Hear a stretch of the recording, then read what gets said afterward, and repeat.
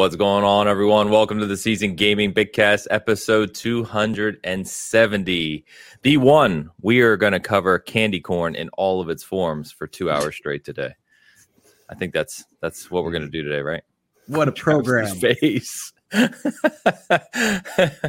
What's going on, everyone? It's another great week in gaming. I am your host, Ainsley Bowden, and all four of us are here. We're awake. Travis is alive. It's a good Sunday. It's a good Sunday. You know what's funny about Travis's face when you said candy corn is that's the face he gave when he was on my show where my brain surgeon was talking about draining blood from the skull. I remember it's roughly the same look. Me and him both. Yeah. I can't take those conversations. Yeah, it makes me feel like I'm being opened up when people talk about stuff like that. Yeah, I get all like tingly, like squeamish. Feels weird. Yeah. But anyway, what's going on, everyone? Good to see you early this morning, at least where we are. Chat. Travis, how we doing this morning, man? You awake? You alive? Things going well? Yeah, just living that street life. You know how I do. What's up, fam? How we doing? I'm doing, kids. Street life. You are very Well, I don't know what I'm doing, man. You're playing video games. What do you want from me?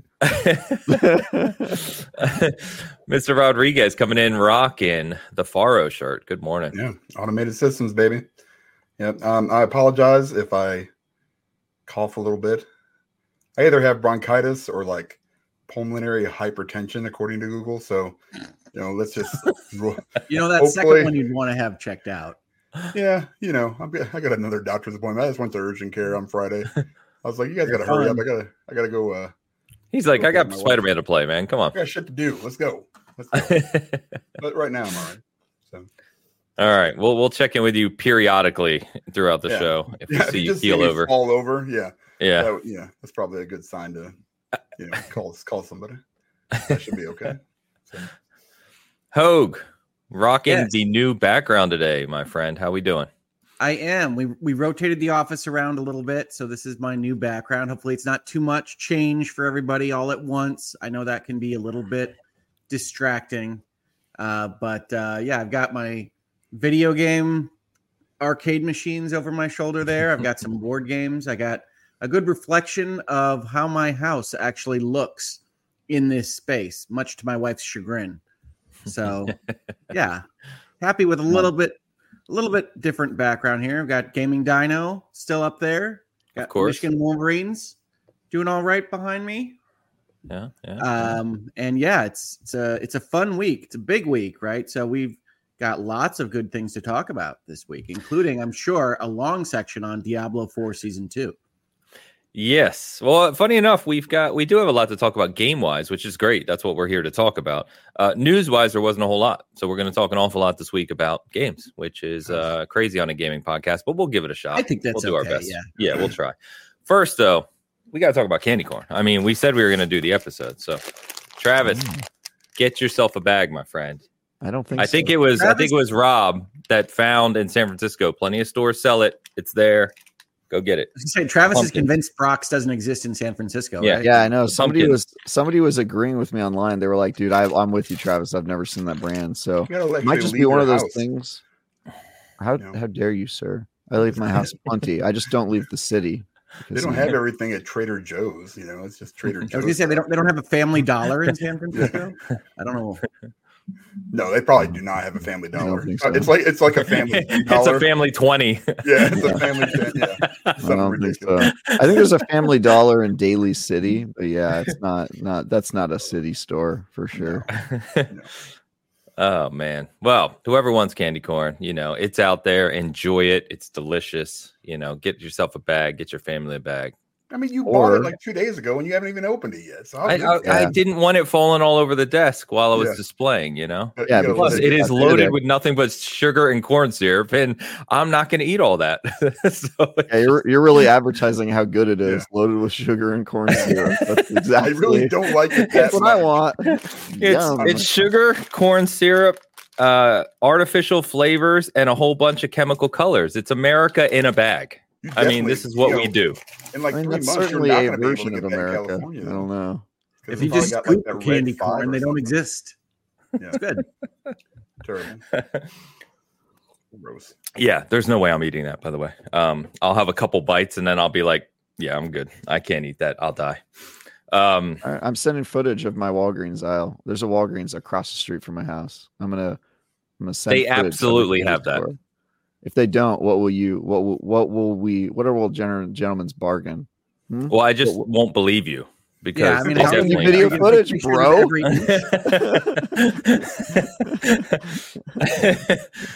Oh man. But anyway, we got a couple early super chats. In fact, someone raced Googleman this morning. They put him in his place, which is a bold move, but random name is that person.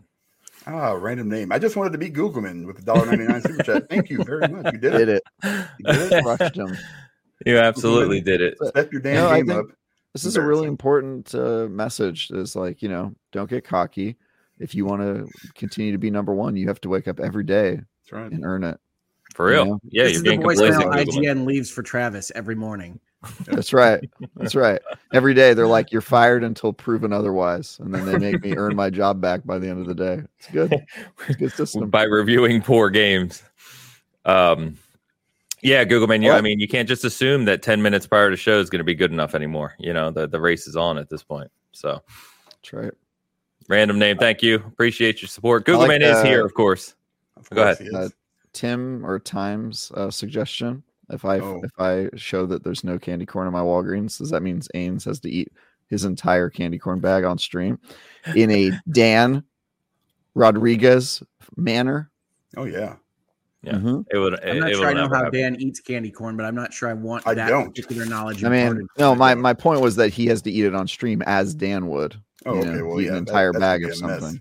Yeah. So just to be clear, if you don't know me, I'm very picky about what I eat and ingredients and stuff. And this is 110 calories and 22 grams of sugar, and there are 19 servings in this bag. Yeah.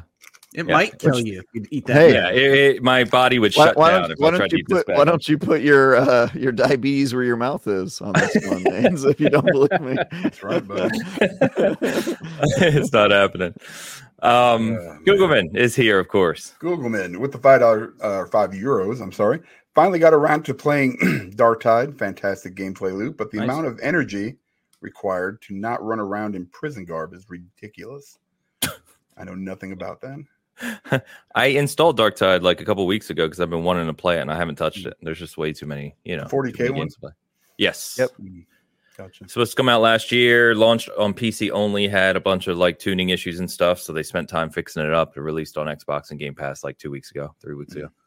So, yep, it's out there if you want to play it, but supposedly pretty good now. I just haven't had time. Googleman, thank you. We will see you earlier next week. Shout out to Rain Man YYC with gifting 5 memberships over on the Hogue Law channel. Thank you very much. Thank you, Rain Man. Appreciate you. Luke is in the house from Xbox Expansion Pass, Team Candy Corn. That should tell you enough. There you go. That's literally all you need to know. Yeah, that right there. Damning. You got Luke over here. The fact that Luke is on your side, it. You can't even argue that now. Now you've lost. You don't even put up a poll. It's worthless. Yeah, worthless. That's it. We already won the poll. That was a done deal. True. We won that a couple weeks ago. You did win the poll, which was surprising. And that it proves the median age of our viewer on the show is upsetting me.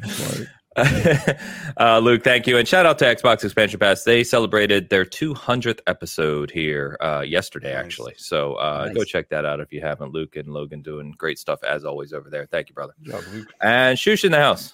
Shush with €5. Good thing that SG is not monetized. I would hate to spend my super chat money towards lobbying for Brox and Candy Corn.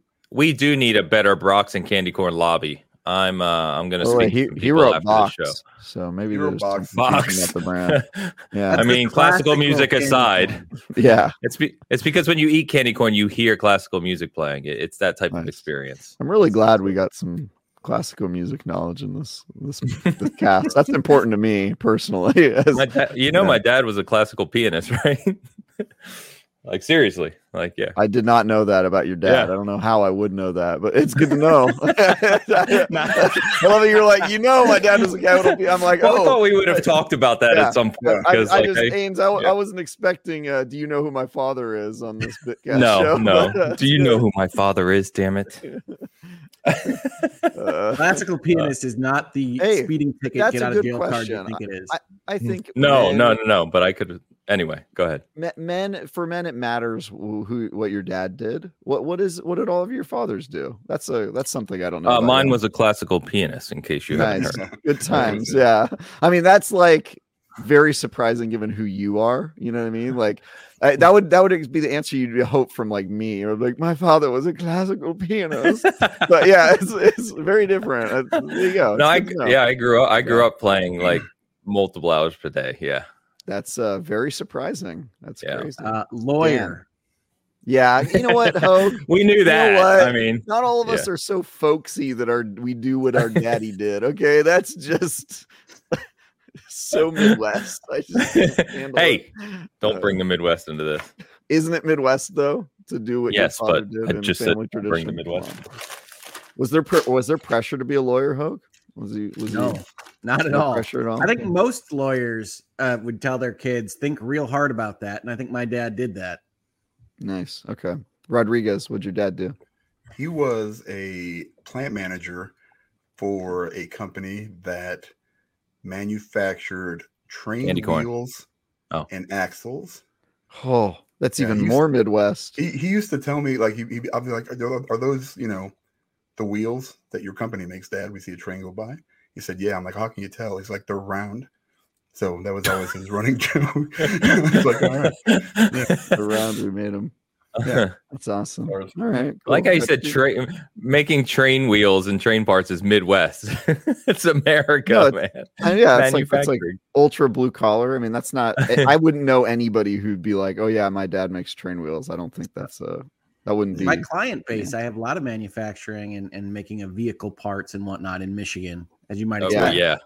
So there you go. Yeah, that's like an answer I would expect from your guys as part of the country, but not from like, I don't know anybody I have one friend who has a blue collar job. He works in plastics, and that's like a topic of conversation at parties. It's like, oh shit, you actually like make something. That's crazy. Yeah, that's crazy. Like, oh, that's kind of cool. What a fun little treat. So,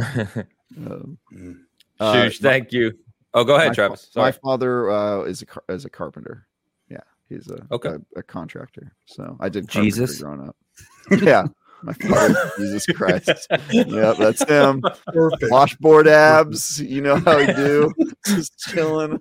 Oh, man. All right. Shush, thank you. I don't know how we got onto that, but by classical pianist comment, I guess.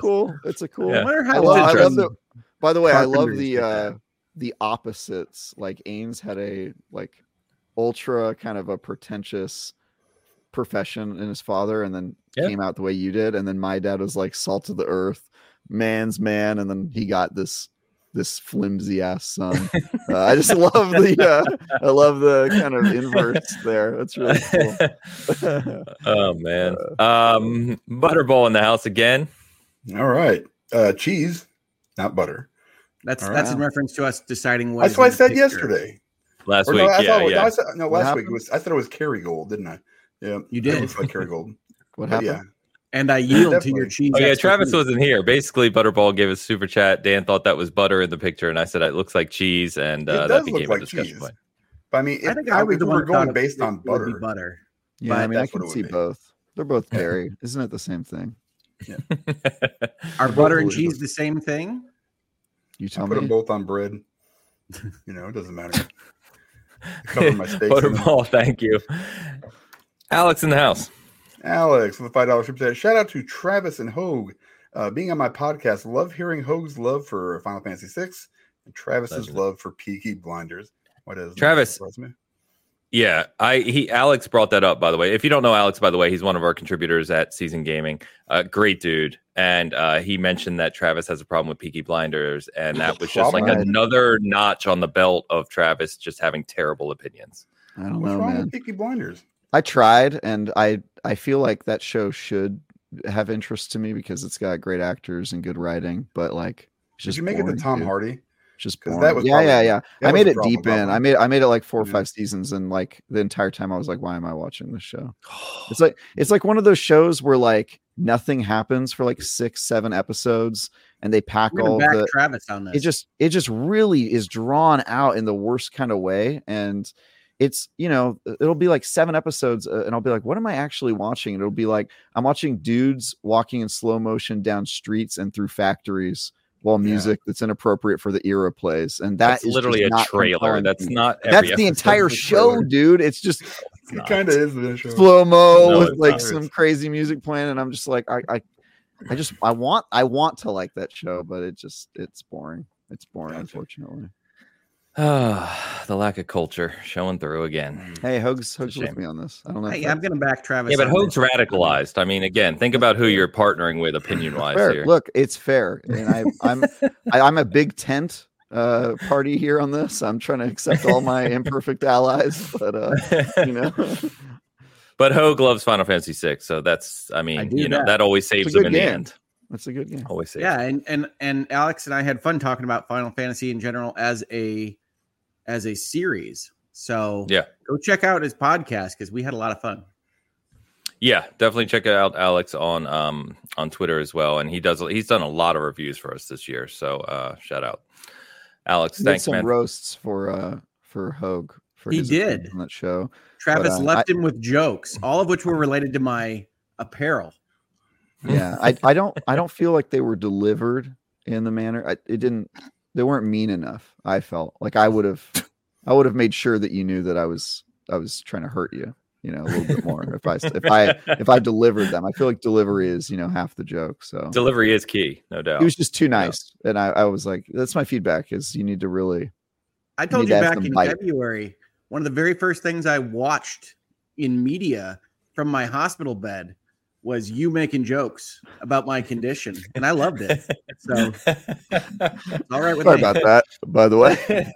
Still, it's quite funny. And of course, before we just get into the gaming conversation, we got to shout out Against the Tide with a new AI themed pictures this week with Spider-Man, and this one is definitely special. I did not see these yet. So the funniest thing, Hoag looks like he's at like a Comic-Con, just standing in front of like some type of contraption to cosplay. Hoag, I like believe it. Like that's a great casting choice right there. You can tell he's been working out a little bit. Like the AI did some work here. You know, he put in his time. He's trying to get fit for the part, and I totally buy it. I mean, good work. Yeah. Yeah. I mean, Travis being, you know, is that supposed to be kind of like Green Goblin or? Yeah, that's Goblin. No, I would crush that role. I think I was made to be Green Gobbo for sure. No, I could for sure play that role. I think that's also great casting. And Ains, honestly, I could see you as Sandman as well. Sandman, yeah. Really, although I don't know why I have sand in my eyes as I don't know why you look like you got hit with sand and you're currently recovering from it. But really, the only terrible casting choice here is old man Spider-Man. Like that is absurd. I don't understand. Is Spider-Man doing his taxes? He's just sitting there. What am I doing? Like my monthly bills? What is this? Is like you know, Spider-Man fights the fentanyl crisis. I'm very, very concerned for this. Oh man, the Spider-Verse.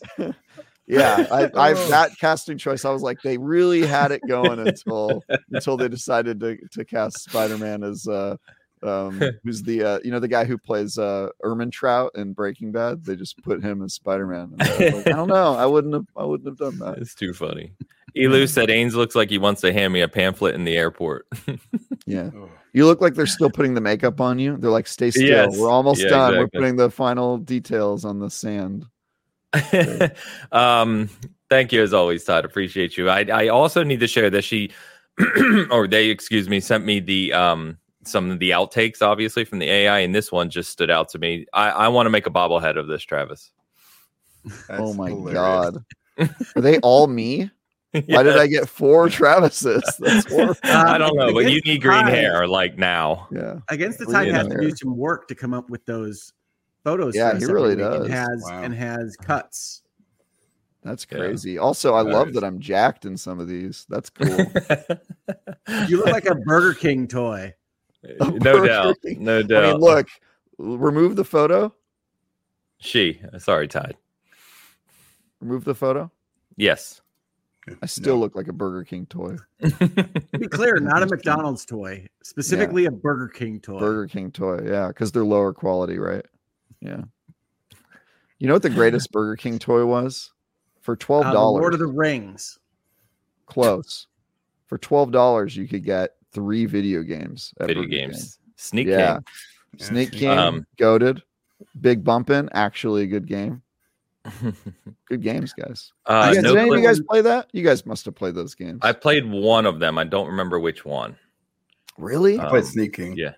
Sneak King was very funny, but not a very good game. Frustrating. Big Bumpin'. Legit good game. Some people play that like unironically. Well, probably a little ironically, but they like actually play that game. You said it's called Big Bumpin'? Yeah, it's a bumper cars, like knock people out of the ring type of like mini game that you might see in like a party game format. And then the final one was Pocket Bike Racing, which was a kart racing where you played as Burger King characters and menu items, which was insane. And that one was also less good. Like Sneak King was a hilarious idea. Big Bumpin' was somehow actually pretty fun at parties. Like you pull that thing out, people will be screaming about like trying to bump people out. And then Pocket Bike Racing for Travis? Thank you. What are we clipping? I'm asking for the clip of when you pull that thing out, people go screaming. Yeah. There you go. No Clip did one of the recent documentaries on the Burger King game, so check that out if you haven't. I tried to get every achievement in all 3 of those games, and I think I came into some like weird that you have to get people online to play it, and I couldn't do it. But yeah, there was a time I wish I had them. They're worth a little money now. Like people. Oh, I got all 3 of them. I didn't even know they were worth money. Yeah. And see, for people who don't know or weren't around at the time, like before Fellowship of the Ring and the Lord of the Rings was Oscar bait and all those kinds of things, they had a marketing deal with Burger King, and they had little like almost Pez dispenser versions of the Lord of the Rings characters, and they had light up goblets that said things like Strider and whatnot. And so you could go and buy these, and then that marketing deal ended pretty quick after New Line, I think, realized that they were in a different ballpark than they thought they were with that movie. That's interesting. Damn. I bet those are collectible too. All right. We got a couple more super chats while we're talking. Let's go ahead and knock these out before we get into the Sard question. Rain Man with the $5 Canadian. Hogue and I probably have some of the same clients. I used to travel all over Michigan and Ohio repairing robotic systems for factories. Oh, cool. Wow. Very cool. We probably do. Probably do. That's awesome, Rain Man. The same clients, they would have 2 lawyers. No, I don't repair robotic systems. So companies need many vendors to do the things they need. So I was not reading this as Rain Man is a lawyer. Okay. Yeah, that makes sense now that I'm actually reading it. I was going to say, I don't know how you got that, but yes. Yeah. I wasn't paying Rain Man, thank you very much.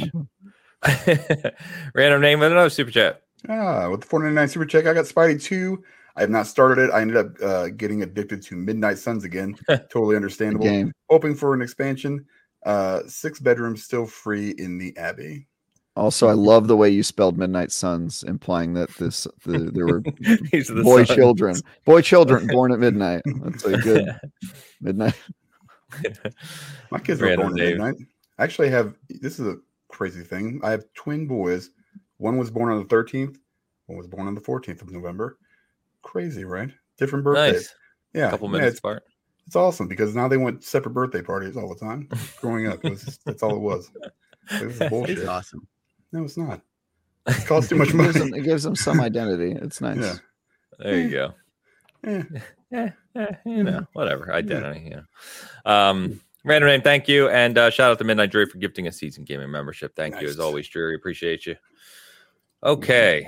So a couple weeks ago, Sard, if I can get this off the screen, Sard asked us a question that we said we would come back to later in that episode. I thought it was a really good question, and we forgot because we got tied up in other conversation. So I wanted to revisit it because I do have an answer to it now. I don't know if you guys had a chance to think about it, but Sardanisms asked us, with all the games released this year, what game would be in your game of the year running if it had one change to it?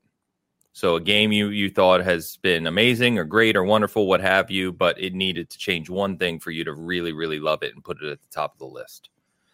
So I have an answer. I can go if you want me to get us started, or if anyone else is ready to jump. Like our personal game of the year, or like our list? Personal. Okay. There's no other game of the year.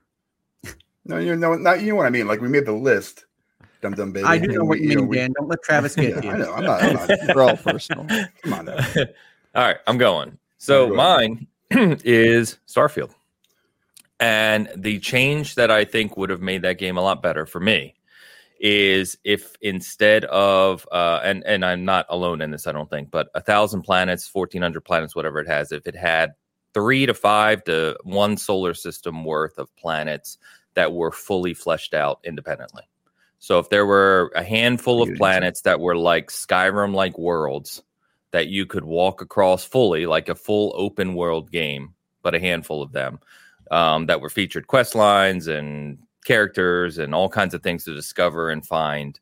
I think that would have been a better game for me personally. And I think that would have elevated it to a level that I would have been playing still for a very long time. Whereas now, for me, again, I think the experience feels a little disjointed at times. And I don't get that same explorative feeling playing it that I do with some of Bethesda's other games.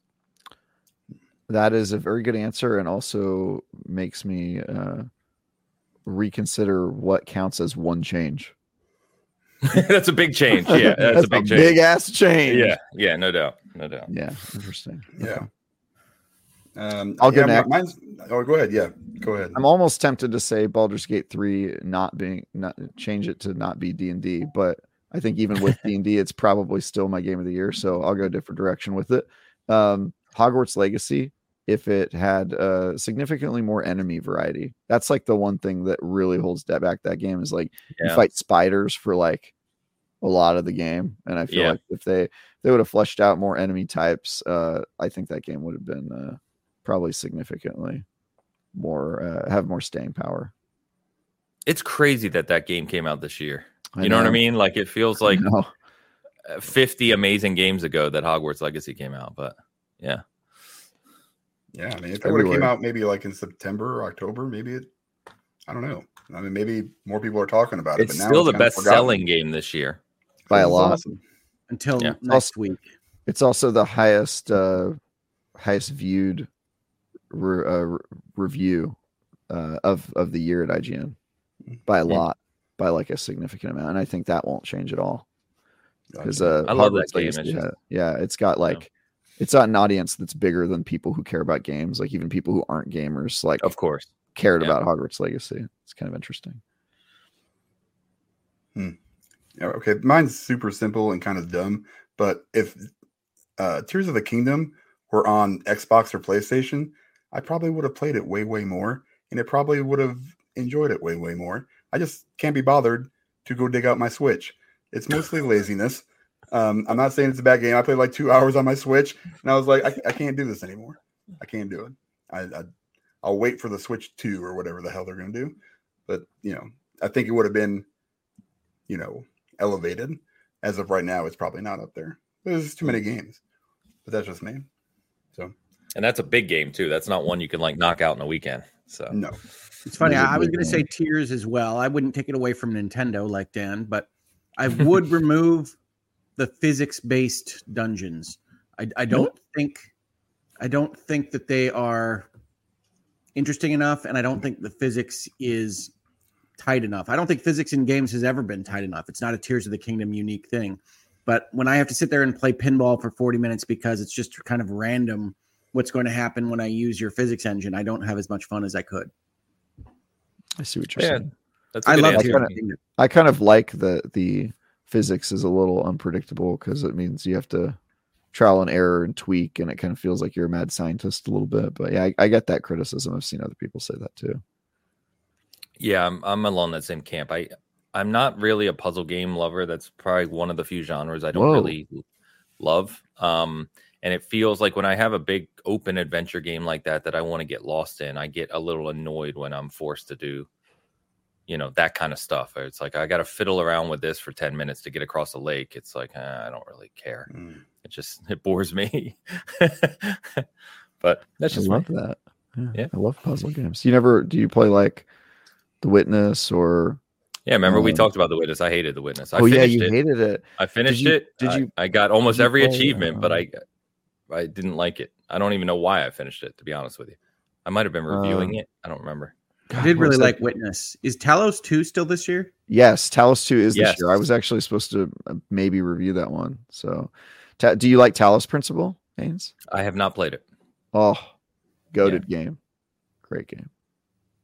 Yeah, I've heard good things, and I saw that 2 was coming. Yeah, 2's like really, really soon, isn't it? Or is it out? It is. No, it's soon. I think it's November. Yeah. Okay. All right. Sorry, thank you for the question. Sorry that we kind of forgot about it. But let's go ahead and move on. So 2 big releases this week, guys. I guess we'll just go ahead and jump into those. And we've obviously got a bunch to talk about with new seasons and other games we're playing as well. So where do you guys want to start here? Should we start with, why don't we go ahead and start with Hogue apparently just hating PlayStation? Oh my God. We need an intervention. Defend yourself. Yeah, we've talked about it on the show. We're an open show. We like all platforms here, and we've had internal conversations about kicking Hogue off for his hate of PlayStation.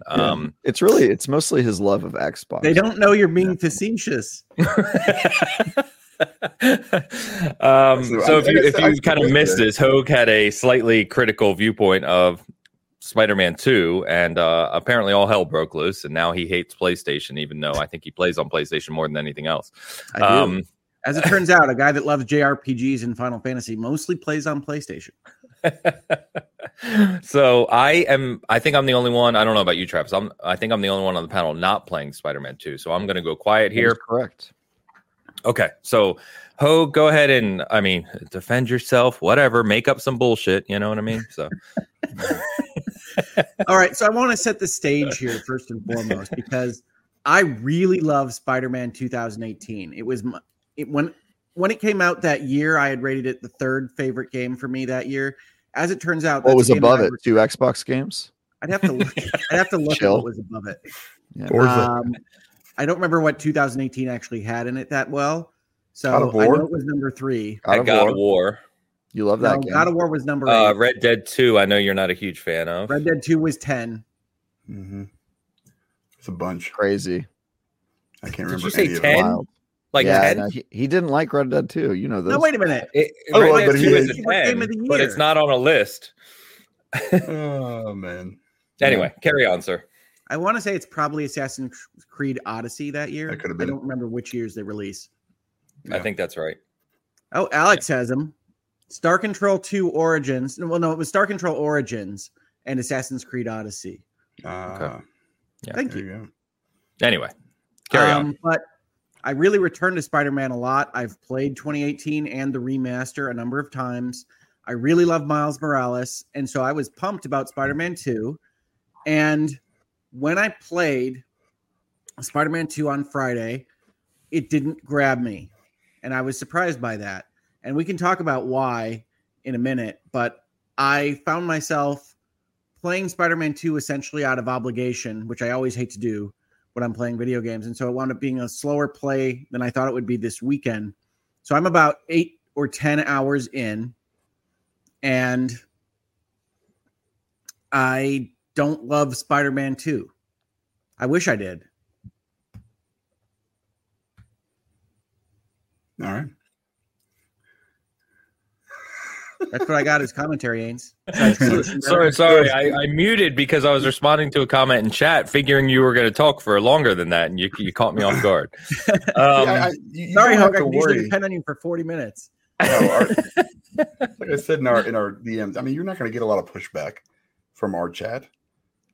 I don't think there's a ton of like big fanboys in there, so you don't have to worry about them in here. Just Twitter. No, you don't have to worry about it in here.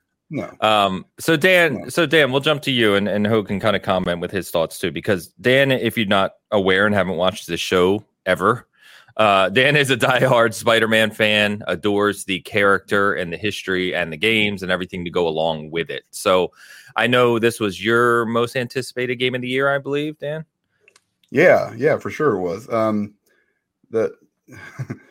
So at issue here, and what Hogue was talking about was that I think IGN had an article that basically talked up how Sony or how Spider-Man's 2 story went, and then it's kind of, I mean, it's kind of the way Sony first party games are going, where they have a lot of fluff to be, they have a lot of cutscenes, it's a lot of cinematics, it's a lot of that stuff, and we talked about there's a cutscene, not really a cutscene, it's a scene where you're picking up trash. You have to clean up your house, in Spider-Man 2.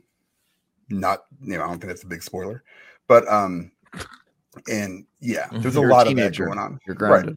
Oh, it's a spoiler. It's just not going to spoil anything for you knowing about it. No. Yeah, you have to pick up some what is it, like a Chinese container or something of Chinese food and stuff. So I mean, it's there's stuff like that. I and we kind of talked about it in our DMs, and I kind of understand. I get it, because that kind of stuff, it really kind of screws the pacing up with some of these bigger games. And for me, it's less of an issue, but I can't, I'm also the wrong person to give a kind of objective opinion on Spider-Man because I love it so much. So I think you just enjoy, like, regardless, you're in that universe, the content is, For me, yeah. And for me, it's a lot more than just that. There's so much more to that game that they've improved on it. I know people are talking about bugs a lot. I haven't seen any or not. Yeah, no, that's console war stuff. Yeah, there aren't a lot of bugs in Spider-Man. I haven't seen anything. I mean, I've seen. I take that back. There was a couple times where I think I did like a photo, like I took a photo and it didn't register, so I just restarted the checkpoint and then took that was the biggest bug I've had so far, and it's happened twice. I've had one mission where like an enemy gets stuck in a wall and then you can't finish the combat encounter, but I consider that all kind of normal course stuff. Right. Yeah. For a game that just released. Yeah, I mean, I really don't think it's an issue. But where I really have a problem is, and we've talked about this in this space before, is storytelling, right? And folks wrongly think on Twitter or social media or elsewise that I don't like narrative, which is a strange accusation for me. No. I love storytelling. I love narrative. I love what games can do with storytelling and narrative. But if you're going to be a narrative first game or a narrative first company, you're going to get critiqued on exactly what you're doing with that storytelling. And so Spider-Man 2 starts out, as you'd expect, with a kind of tutorial mission where you are taught the buttons again and whatnot. But it's, again, not a spoiler because it's not pertinent to the storyline, but it's a giant fight against Sandman. And there's a number of things that are happening in it that just aren't very interesting. You're swinging around him in a circle. You fight little Sandmen from time to time, and you have no reason to care about this person other than the fact that he's a Spider-Man character. And one of the issues I have with the game design is that they got rid of a few things that I really liked from Spider-Man 2018 that I had no reason to believe would be gone. And one of those things is like the biographies of the characters, which ordinarily wouldn't matter that much, especially for an IP like Spider-Man. But we're in a world in which Spider-Man exists in the MCU, exists in the Spider-Verse, exists in the cartoons and the comics, and exists in this universe in some way from 5 years ago. And so you have all these relationships and reactions to character names you recognize from other things, but you have to constantly remind yourself of who knows what and when. And Spider-Man 2018 actually started after Spider-Man had been a hero for a while, and so kind of incorporates this notion that he's fought people before, but you don't exactly know who he's fought, and you don't know what you're forgetting from playing the games years ago. And it's a really kind of convoluted thing, all because they don't have a bio screen anymore. And they also lose some of the universe stuff that I really liked, which they had a fake Twitter in Spider-Man 2018. And is it called X? No. No, I don't think they called it anything. What was Twitter called in Spider-Man? Dan, I can't remember. No, because I never ever looked at it. Not one time. I saw it pop up every once in a while. I was like, yeah, I don't need to read some computer. Yeah, so I love that it added to the universe, and Spider-Man had his own Twitter account, and And I would go through and I would keep up with that because it would advance what you were doing in the world through that Twitter account. And that's just gone. And so all of that kind of plays on top of this notion of constantly feeling like you don't quite know what's going on and you can't remember what you've forgotten. Perhaps aided by the fact that if you're a player who recently had a brain hemorrhage, you're already a little bit worried about forgetting things that might be important to what you're doing. But hey, that's a unique experience. I'm not applying that to everyone. Interesting. So you're saying that, like, is it just the stuff from 2018 that you're struggling to connect in this game with? Or... No, that's just one of the things, right? I think that the Sandman fight is badly done. Like, for instance, in 2018, I really enjoyed going after Kingpin, and I've done that mission a number of times, and I think it layered in what the game is trying to do much better than the Sandman fight. And Sandman, I didn't like what they did with it. I didn't think it was interesting.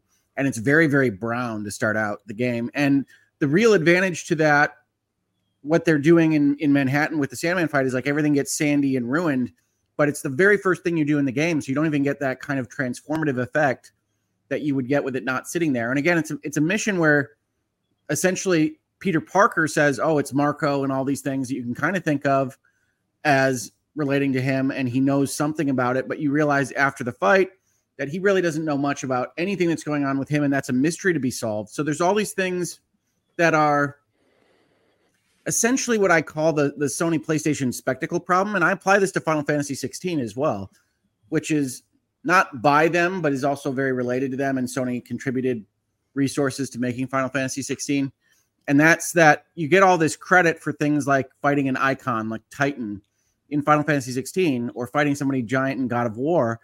And mostly those things result in mechanical disinterest, right? The Sandman fight is not fun to play. It's fun to kind of see how big it can be to some extent, but it's not particularly interesting to play. And I thought the 2018 Kingpin fight and the Miles Morales Rhino fight were much better introductions to those universes. Uh-huh. So that's the start of the game. And then as the game continues from there, you realize that unlike those earlier Spider-Man games, and really unlike anything Insomniac has ever done, in my opinion, you're kind of getting the bleed over effect of fart smelling, essentially, from the Sony studios, where you've got these long missions where you're not doing anything related to the core elements of the game because they're so deeply interested in telling you a character story, which I would ordinarily like, but they're not actually saying much of anything of interest. There's no propulsive, compelling event to start your dramatic momentum. And you get exposition scenes where you're cleaning up the house and learning about Aunt May and things, but it's not terribly useful for hours and hours and hours. And I say that on the assumption that it's going to come together at some point during the course of this game. Like I said, I'm 8 or 10 hours in, but I'm giving them credit for that because they delivered such nice stories with Miles Morales, especially. And I'm hoping for that to come around here. But for the most part, in Spider-Man, I'm cleaning up the house. I'm helping a kid get a homecoming date. I'm doing these various things that are all, and if I'm going to listen to critiques of side quests in Starfield or Final Fantasy 16 that I think are legitimate, I think it should be applied equally to Spider-Man, essentially not Spider-Manning very often for long periods of time. Yeah, I think I played something different. So, like I understand what you're saying, and I know like some of those missions you're talking about, and I think that's that's just fine. Went on a long scale date to Coney Island. It's like, okay, great. Yeah, I I know. Did you finish it? Yes, I'm okay. in a fighting. All right, so all right, so that's kind of an important. Now the rest of it, I think that's just personal preference, basically. I think I'm with you on some of it though, like that the date thing was a little bit much, and there was a couple other parts where I was just like, I don't need to be doing this right now. Like this could have been maybe a minute and 30 cutscene. Yes, a short conversation. Flashbacks, right? This reminds me of like Uncharted 4. Right. The stuff I really don't like to do is the stuff that's okay. These are things the characters know already. And what did we really learn there? What did we really do there? Yeah. I think some of that stuff could have been cut out. if they did do that and you just played through the main game, I think you'd be done in about 15 hours. So it's almost like they're artificially extending the game length, which is stupid because there's so much other stuff to do. I've got about 20 hours in it right now, and I'm about 57% done according to my PlayStation. I've done a lot of the side quests, and the 57% is just through the main story, is all it registers. I've done a lot of the side stuff. I've collected, excuse me, and done a lot of like everything. Like there, you can collect crystals for something, and I've gotten all those. There's little spider bots you can go collect. I've gotten all those. So but that's just kind of how I play. Like I'll get to a point where I'm just like, okay, I need to get this, I want to do all this stuff before I move that main story forward. I want to try to get as much of the story. And this is, again, coming from somebody who is a huge Spider-Man fan. And I'm not going to get defensive about it either. It's just people are different. I don't demand anybody agree with me on these. No. I mean, I agree with you on some of those things. I mean, because it's true. I mean, they didn't have, like with God of War, when we talked about it here, there was just a lot of stuff. Ragnarok or 2018? Ragnarok. Okay. It was just like, gosh, man, some of this stuff is just so long. Like, and there was no skipping it or, no interaction. And it didn't need it. Yeah. It didn't need it. Right. And it was just like, man, this is getting a bit much. But everything else about the game, and that's probably my biggest sore point with it too, Hogue, is what you're having issues with, has been improved in my opinion. I know you said you didn't like the DM. You like the combat better. I like it better. Talk about that a little bit. Yeah, I like it better because there's more to it. It's not just it is more press one button to it. It's definitely more complicated, but it's more. You've got, and there's times where it kind of screws me up still, but it's not just press one button, press these two buttons to do a finisher, which is all Spider-Man was, and you could see it start to happen with Miles, where you started adding like the Venom powers and stuff. And this one kind of takes it to that next level where you've got not only that, but you've also got when I say Venom powers, I mean the Venom electricity. I know what you powers. mean. Okay. I know so everybody else knows. Yeah. And then, but now you've got it with like Peter. They've taken down the number of gadgets. There's not quite as many. There's only like 5 now, I think. And so that's kind of nice because I never used half of them anyway. And now I use them all the time. They took down the number of gadgets. They disconnected the concept of ultimates from the suits. They moved skills into their own kind of button tree. So you've got hold downs on both bumpers to get you to different things. And I think that the thing that I find the most distracting and the least well executed is that they've got a parry concept in Spider-Man now. Oh, God. Hold on. I almost choked on my Dr. Pepper. Yes. That one I will give you. That parry thing is crap because I never use it. Yeah. And that's actually the thing that I was thinking of the most, right? So in the first game, heavies you kind of had to deal with in various different ways, and none of them were very good because you're an acrobatic Spider-Man. And now what they've introduced is that heavies and special enemies will hit you with an attack that is marked in a specific way, and the really only way to deal with it is to parry on time like a Dark Souls game, which is fine. But one, it feels a little weird for Spider-Man. It's not I would have never expected that. No. Yeah, he does kind of a little like wrist brace parry and then fires it back at the guy. And I think more problematically for the combat, the signaling isn't great. That it's not, because it looks exactly the same starting off as a regular attack that you would normally dodge. And then it goes from that to like a yellow flash or slightly bigger yellow flash or something. It's hard to kind of get them figured out. And to be fair, at this point, like you start using it more the farther you go in, and I've gotten used to it. But when I first started, I never used it. I just took the hit or jumped the hell out of the way. And I just can't do it. I mean, but now where I'm at in the game, I don't know if it got easier or it was something I just had to get used to because the enemy types are different. I use it a lot more, but it's also, given my situation, which you'll probably understand when you get to it, you'll kind of see it. But at first, yeah, it's not good because it's so hard. It's hard to differentiate those two. And I think that's emblematic of really what the game's primary issue is for me. I've talked about story, but it's bloated, right? It's bigger. It's got more stuff happening. It's both Miles Morales and Peter Parker.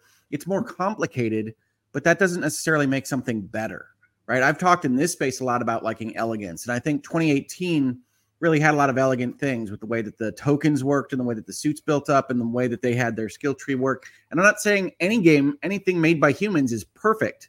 I'm not saying it couldn't be improved. I'm saying that what they did for Spider-Man 2, I don't find to be an improvement from Spider-Man 1 or specifically Miles Morales. I really do think, much like Mirage, that there is value to these game developers sometimes just having to make something smaller, because Miles Morales was tight. It was focused. And I think it was really the best Spider-Man experience. And this one, I think when we talk about story from the bloat, you get a lot of the same beats, right? Miles Morales is Spider-Man, so you're getting a lot of the same kind of, it's very difficult for work-life balance when you're Spider-Man. And you get like one cutscene for Peter Parker having that, and then one cutscene for Miles Morales doing that. And you're like, okay, what is gained for us having two Spider-Men right now in terms of storytelling and plot momentum? And so I think they've got the pacing issues we saw pretty predominantly in Ragnarok, and they've been brought to Insomniac, I think, really for the first time in Spider-Man 2. I think that those two, what you're talking about as far as like what Miles went through and the balance and everything, they're doing that again, and they're adding in that relationship between Miles and Peter and how that's going to work out. And I couldn't tell you. That's kind of one of those things where they kind of need to stick the landing, like I said. If they don't, it's going to be a huge miss. But if they do it, if they pull it off, great.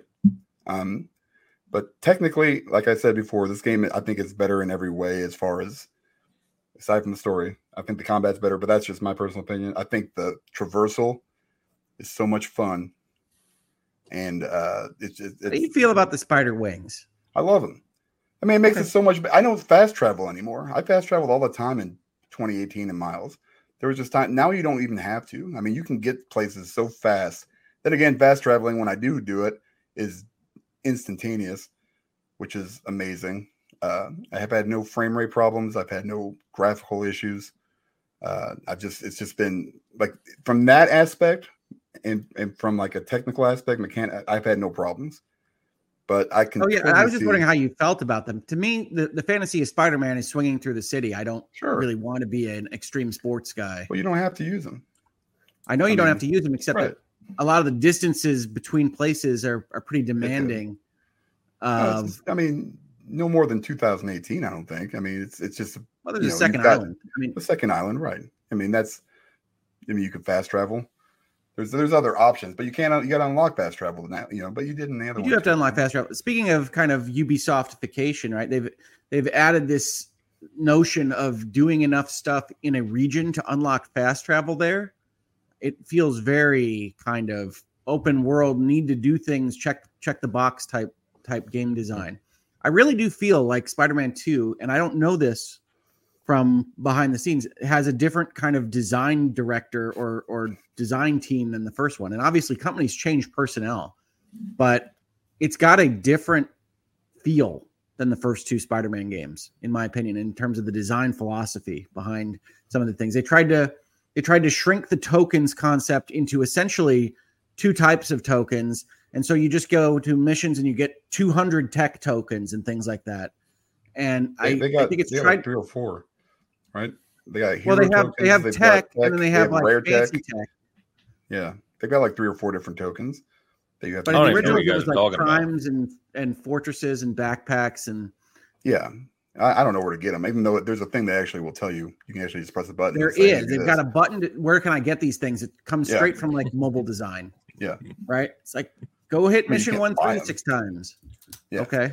It's fine. I love that Travis is just waiting to speak, and the chat is confused because it's been so long that Travis hasn't interjected with an opinion. Yeah, it's crazy. It's been kind of quiet. I will say this. I'm not talking because I haven't played it, so I'm letting you guys go. Like, I figure Travis just feels I'm using my own rope, and he's just going to come swinging at me. No, I don't think he is. I would guess he isn't. But I will say that just to finish it up, I'm having a good time. It's fun. I like the characters. I could do without some of the exposition in some of these longer, not even cutscenes. They're like interactive talking things. I don't even know what the hell they are. Combat's fun. Right bumper to make 3-pointer. It takes a while to get through some of this stuff, but otherwise, I'm enjoying it. Not my game of the year. I can tell you that right now. There's no chance it's going to overtake. I mean, it would have to come out in the last 40% or whatever I have and just do something that I'm not expecting, not even story-wise, just like all of a sudden do something crazy. But, it's still going to be up there for me. And I've had a good time playing it. So it's a fun game to play.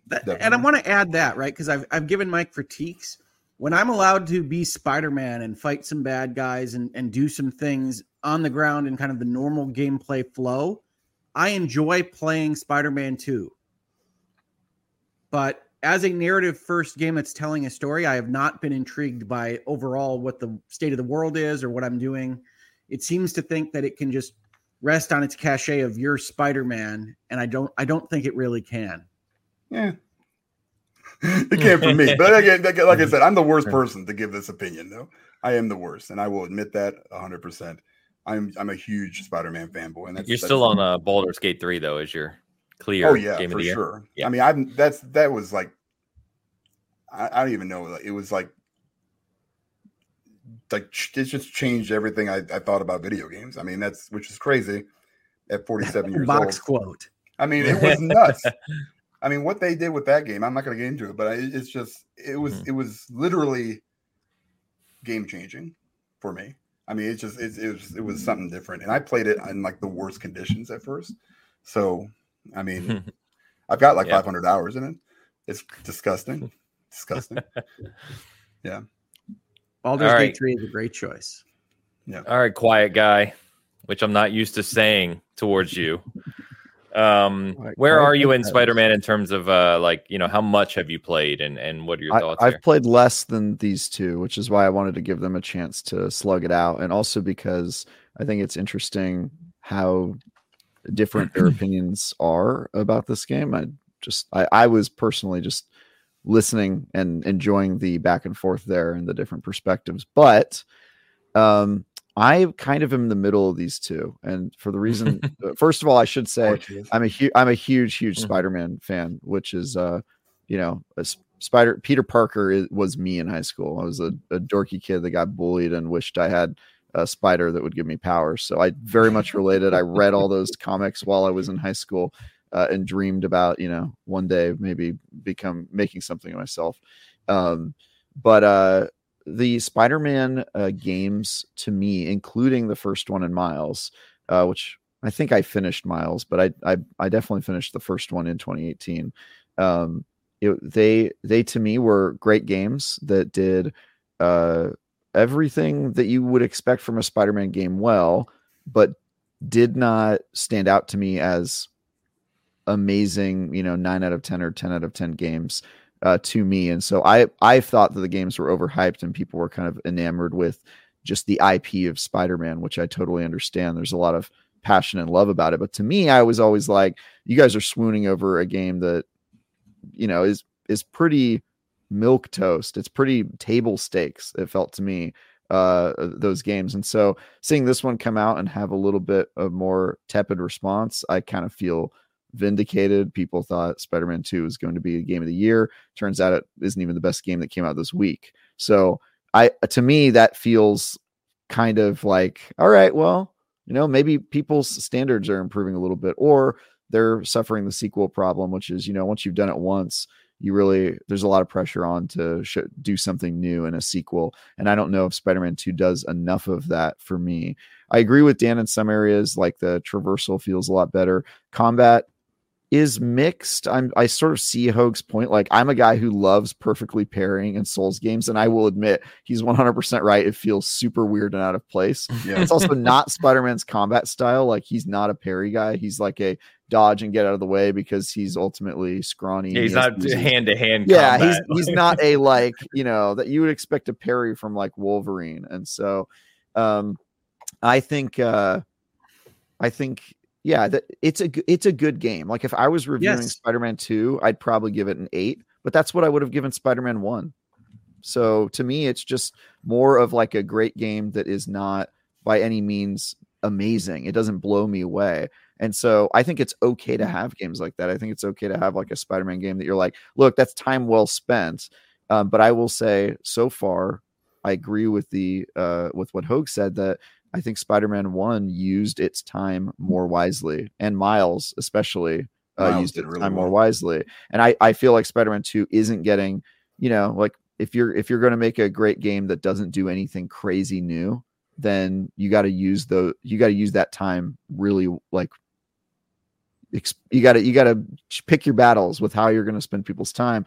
And I don't think that you spend it dragging it out when you don't really have anything new to say. So I agree with Hogue in some areas. I agree with Dan in some areas, but my opinion really is just that it's a great game that to me never really reached the lofty 9 and 10 heights. And I don't think Spider-Man 2 has really changed that opinion for me. So I will be playing that entire game. I love Spider-Man, and so I'm just going to play it as a fanboy. But I will say this: I've never been more afraid about what Insomniac's going to do with Wolverine, because talk about melodramatic characters that have a lot of room for you to put in really like slow sequences and flashbacks and stuff. And like the fact that Spider-Man is inherently fun and goofy, that's like part of that brand, I think speaks to Insomniac's strengths.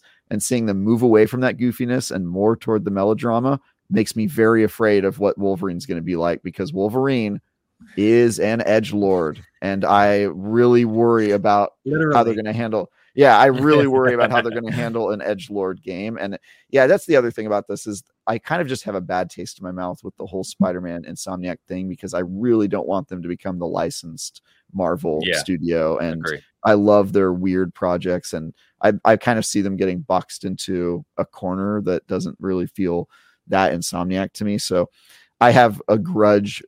Not really. I will say this, Travis, I've got an issue with, You do see Ratchet popping out in Spider-Man 2. Yes. Time, right? I so love much Ratchet in that game that you can see like, okay, that's a Ratchet and Clank thing that they just put in Spider-Man. Mm-hmm. Yeah. So yeah, the 8 out of 10 that IGN gave Spider-Man is definitely a score I'm agreeing with so far. It feels right to me, but that's not really a change for me. I felt that way about Spider-Man 1, and that's me trying to put my love of Spider-Man aside, which is frankly hard to do. I have a very strong affinity for that character. And don't do it. So yeah, I don't. Yeah. I am. So obviously been sitting here listening to the three of you, and I'm hearing a lot of things I kind of expected from this game. And I think that kind of speaks to some of the things Hogue was talking about, which is, and we've talked about it a lot on this show, I know. But a lot of what you guys described just feels formulaic to me. And which sounds weird, especially for someone who loves like Souls games as much as I do and things like that, because they are formulaic to a degree as well. I recognize that. Maybe it's just what I prefer.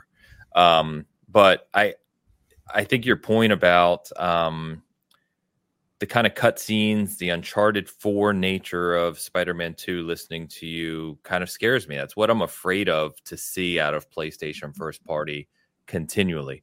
I think when they started to evolve their first party into this kind of third person cinematic experience in the PlayStation 4 era, we've talked about how that kind of changed the scope. You know, it's widely celebrated. I would think that the majority really like it, right? It's pretty obvious from the sales and the critic scores that this is a liked approach, right? So I think we may be being a little more critical than some others.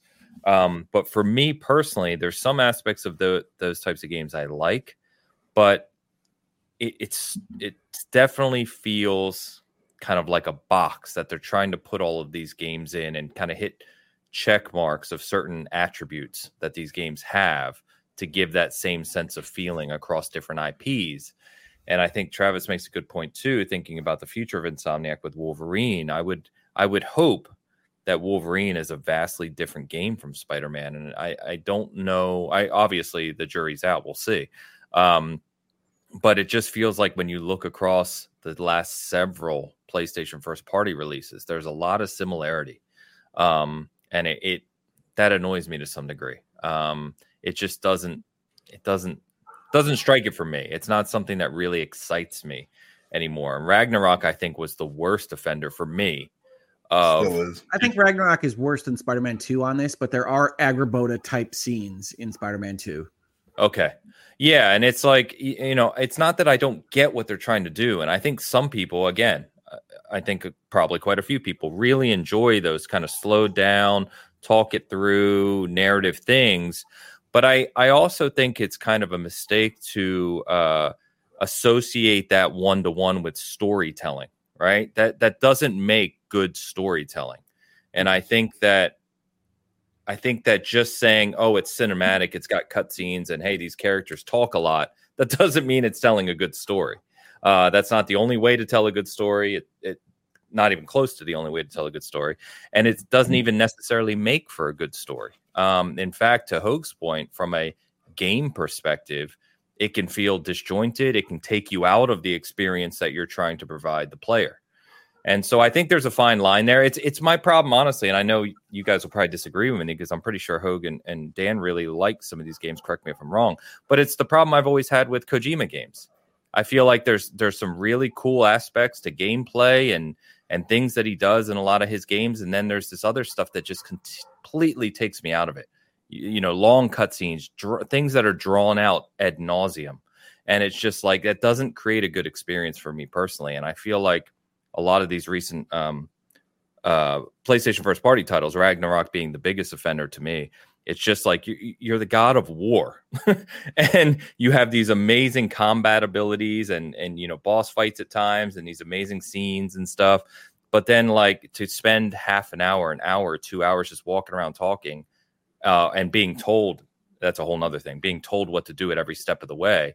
It's just exhausting. I was playing Spider-Man 2 with my daughter, as I do with these games. And you definitely have the Sony reminders audio of whatever it is that you're doing. And so that is definitely the house style of Sony games. It's a little bit less annoying than Horizon, but not a ton. Horizon, another perfect example. Like I've said before, right? I love Zero Dawn. I platinum that game and I don't even care about trophies. I just loved it that much, right? And Forbidden West just lost me. It just lost me. It just feels...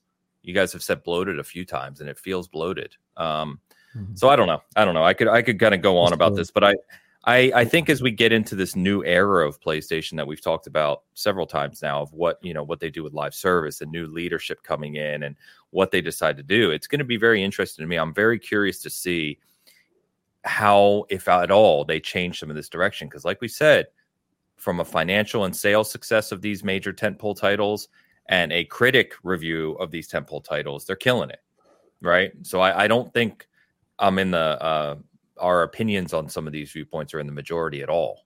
So if you're making a ton of money and you're selling a ton of games and you're getting critics raving about it, why would you change it? No, I agree.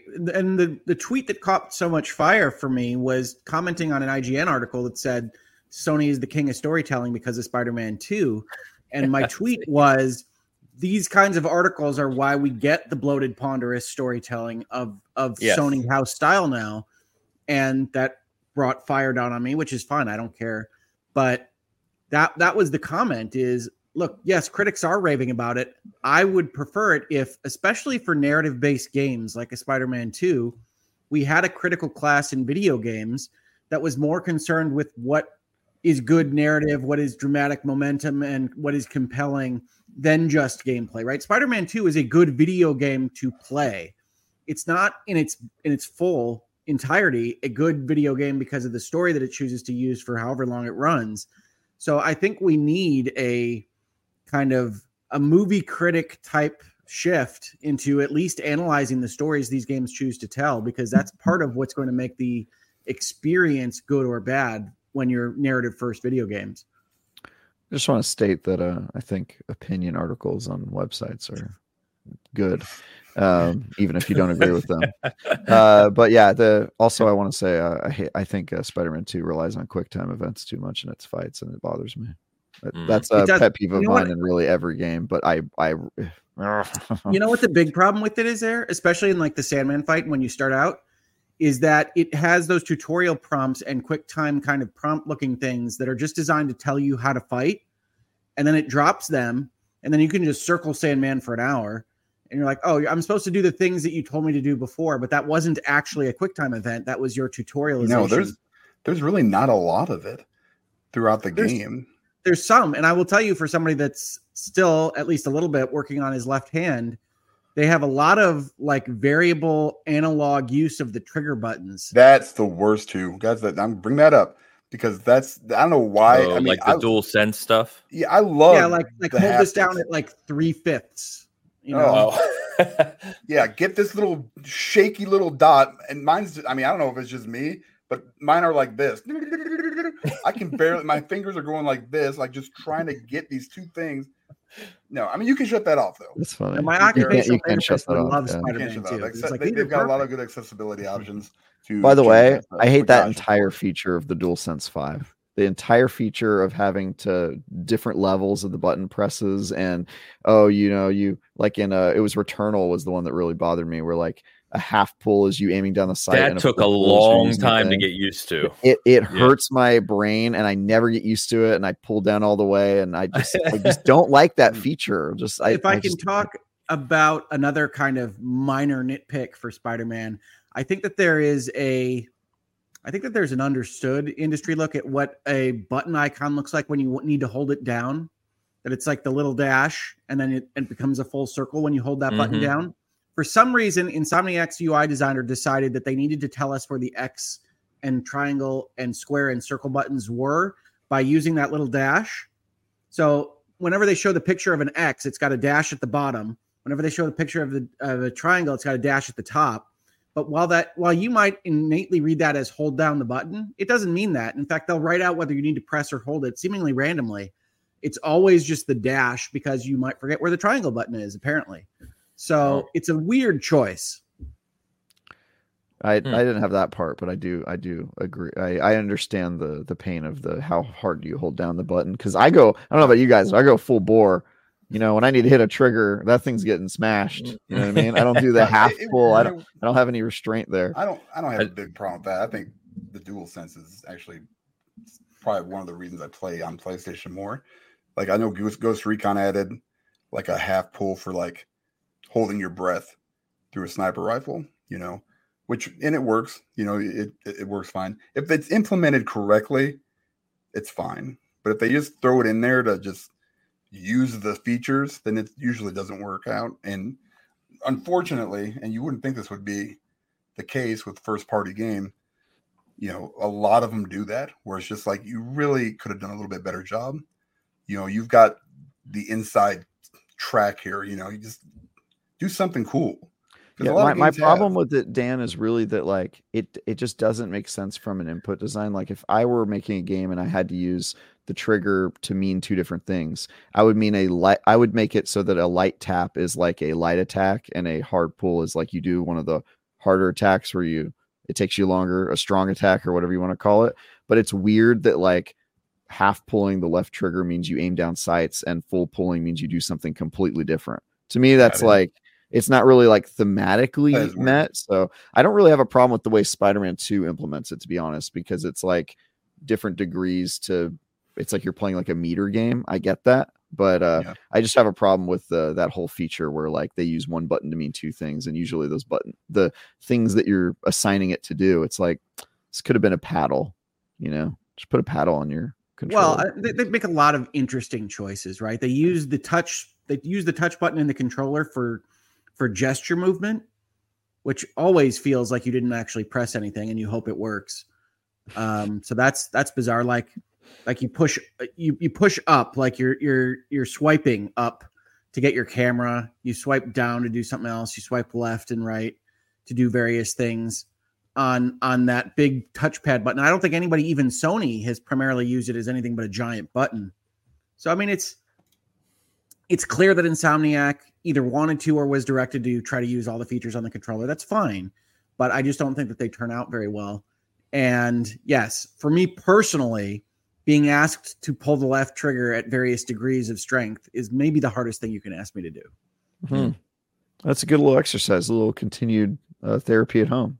You got PT. Yeah, you got PT right into your game. There you go, dude. I haven't had a stroke. I mean, I can barely do it. I mean, I can imagine how tough it is for him. You? Well, probably. I probably had several, actually.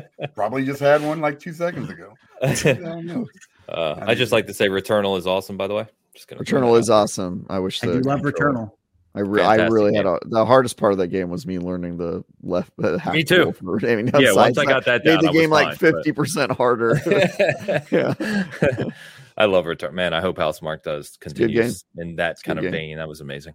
All right, guys, that's a lot on Spider-Man 2. We'll see. We'll touch in next week to see once you guys kind of finish it up. You know where you landed on it finally, but yeah, another big release this week, and of course, simultaneously this week we got the biggest, well, not the biggest, but a big release from Nintendo in Super Mario Brothers Wonder, which is a return to their 2D platforming chops.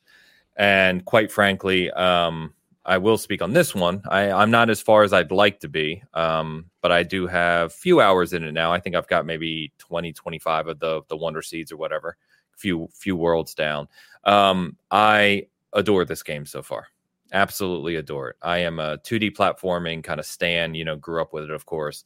Super Mario World, I continue to believe is one of the greatest. It's on my greatest games of all time. All-time favorite.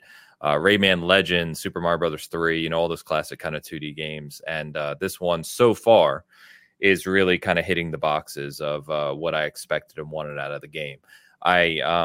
The early levels are pretty easy, but I can already see it kind of ramping up in terms of having the secrets on each level and different things you can discover, right?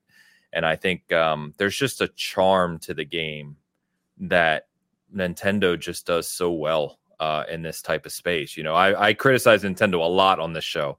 I don't play my Switch often at all. I'm not a huge Nintendo fan nowadays, but I've been eagerly anticipating this one, and so far it is everything that I hoped it would be. And I just can't wait to play it more, honestly. I love it. I love seeing them return to this 2D space. I also think it's really cool that you have different characters that you can choose from to play as that have, kind of help if your kids want to play or younger children, right? Like, for instance, you can play as the Yoshis and they're invincible. So you don't necessarily die. You can just kind of run around the level. There's co-op that you can play with your family, right? And online. And I think it's a really, really good example of a modern Mario 2D Nintendo first party developed game. They just do this thing better than anyone else. And I love it. My feeling with Nintendo games is always like, when you see a Nintendo game like Mario Wonder do something, it feels like it was always done that way. Like they've always thought through the implementation of what they're putting in. I love Mario Wonder's online, which is essentially just a kind of re-envisioning of a Dark Souls type online. You've got ghosts running around everywhere and they can help you from time to time. But it's just really well done. And there's a joy in feeling, and they put this in the tutorial messages a lot, that like those ghosts are playing this at the same time that you are. And it gives you that joy of like, yeah, we're all just elephants running around fighting hoppos and we're doing it together. And isn't that great? And if you fall down a pit, your ghost comes in. And if you touch one of the signs somebody left for you, you're back to life. And like, it's just a really good implementation of multiplayer that is very Nintendo. Like nobody can swear at each other. Nobody can get you in trouble with the family, but Travis says, I'll find a way. Point. Yeah. You'll find a way. Yes. Well, it's a little less traumatizing than playing through Travis's, what was the game called from the Dead by Daylight people levels? Are you talking about Evil Dead or? No, I was talking about the one where you set that trap room where I could not survive more than 2 seconds. Oh, Mind the Maker. Meet Your Maker. Meet Your Maker. Yes. So it's less traumatizing than that, but I fully agree with Ains that it's great to have different character choices, and I like it better than like Super Mario Brothers 2 implementation because they don't have different powers. You're not fighting over, I need that long jump or anything like that. Yes, exactly. Same characters. They don't interact with each other physically, so it doesn't have the new Super Mario Brothers problems where you're just shoving people into pits and things. It's a really well done game, and I think when I think about Mario and Mario 2 and Mario 3 and Super Mario World, this is obviously when I was a younger person, but there was a sense of joy and discovery in those games that I really haven't felt since Wonder's release on Friday. I think it really does feel like the next game after Super Mario World. Like if they took all their imagination from the Galaxy series and from the 3D games and they put it back into 2D, it's that kind of upgrade from what the older games were. And I really didn't know Nintendo was even going to try to do this with their 2D enterprises anymore. It feels as imaginative and fun as one of the 3D games, which is usually what I'm excited about. And if you're at all interested in any of those things that I just said, Super Mario Brothers Wonder is a must buy. It is fantastic. Yeah. Elu, who's in the chat and reviewed it for us, gave it a 10. He is also a Super Mario World stan through and through. And, I've talked to him a lot about this game because obviously he's gone through the whole game now. The things he's already said around kind of how it builds, right? The later levels getting more complex and more things to find and everything that you would expect out of a 2D platformer are there. And I'm just super excited to get into them. But it's just like almost immediately playing this game, you just have a smile on your face. And I'm just having fun. And it's great to get those games once in a while. I've said before, I'm a horror stan. I love dark games. I love hard games. Like that's where I live and breathe. But these types of games are just, they're just fantastic. They take me back to childhood. It's joyful. They use those. Yes. They use those talking flowers so well. There's comedic timing in the game. Yeah. And we should have known, like, I don't know the names off the top of my head, but, a lot of people talked about when you look at the staff from Nintendo that created this game and developed it, it was like an all-star cast, right? This is like their greatest people of the kind of Mario universe, if you will, making this game. And I think even early on, it shows through. It shows right away on the screen. And it's beautiful. What a colorful, like, stunning looking game. And you get those the Wonder Seed, or is it Wonder Seed or is it Wonder Flowers? Yeah, Wonder Flower. And like you feel like you're on an acid trip, not to go too far down the rabbit hole, but it's just like finally changes the world and gives you new mechanics, and it's just awesome, man. So I'm just super pumped to put more time into it and talk more about the later levels here in the coming years. That's that joy of discovery, right? You're like, you find that Wonder Flower in every level and you're like, what is it going to do? I have no idea. Yeah, and it's always unique, and they're always different. They always play that really weird music, and it's a good time. And it is gorgeous. It's a really gorgeous 2D game in a way that I wasn't expecting. Yeah, I got to say, normally I don't really care at all about what animal Mario is going to turn into in this game, but I love the elephant, and it's awesome. The elephants are cool. I like how they have to squeeze into the pipes. Yeah, everything about them is great. I'm really enjoying it. This seems to be a theme, but I don't know. Have you guys played much of this game? I only played like an hour, but I'm about midway through 3 to 4. Yeah, I've beaten the first 2 worlds. So the theme is that I'm playing a lot more games in a lot less time per game. So. But I'm really liking what I've done what I've seen so far. I haven't played enough to say whether it's going to be like a 10 out of 10 for me, but given that Mario has really not missed in the Switch era, I would say like the Switch for Mario has been pretty damn good. I really liked Odyssey too. I didn't think Odyssey was, for me, it wasn't the all-time top, but it was up there. It was my game of the year that year for sure. Because I think that was the year it was either like everybody was saying Tears of the Kingdom or Odyssey, and I was definitely Team Odyssey. Breath of the Wild, you mean? Probably. Breath of the Wild. Breath of the Wild, yeah. Breath of the Wild, yeah. They were Tears of the Kingdom. Yeah, they had really ambitious. Odyssey was Odyssey 2018? We were talking about 2018, I think it was. Yeah. Yeah, it was the same year. Switch's launch was the smartest and best console launch ever. They had a banger like every month. Yeah.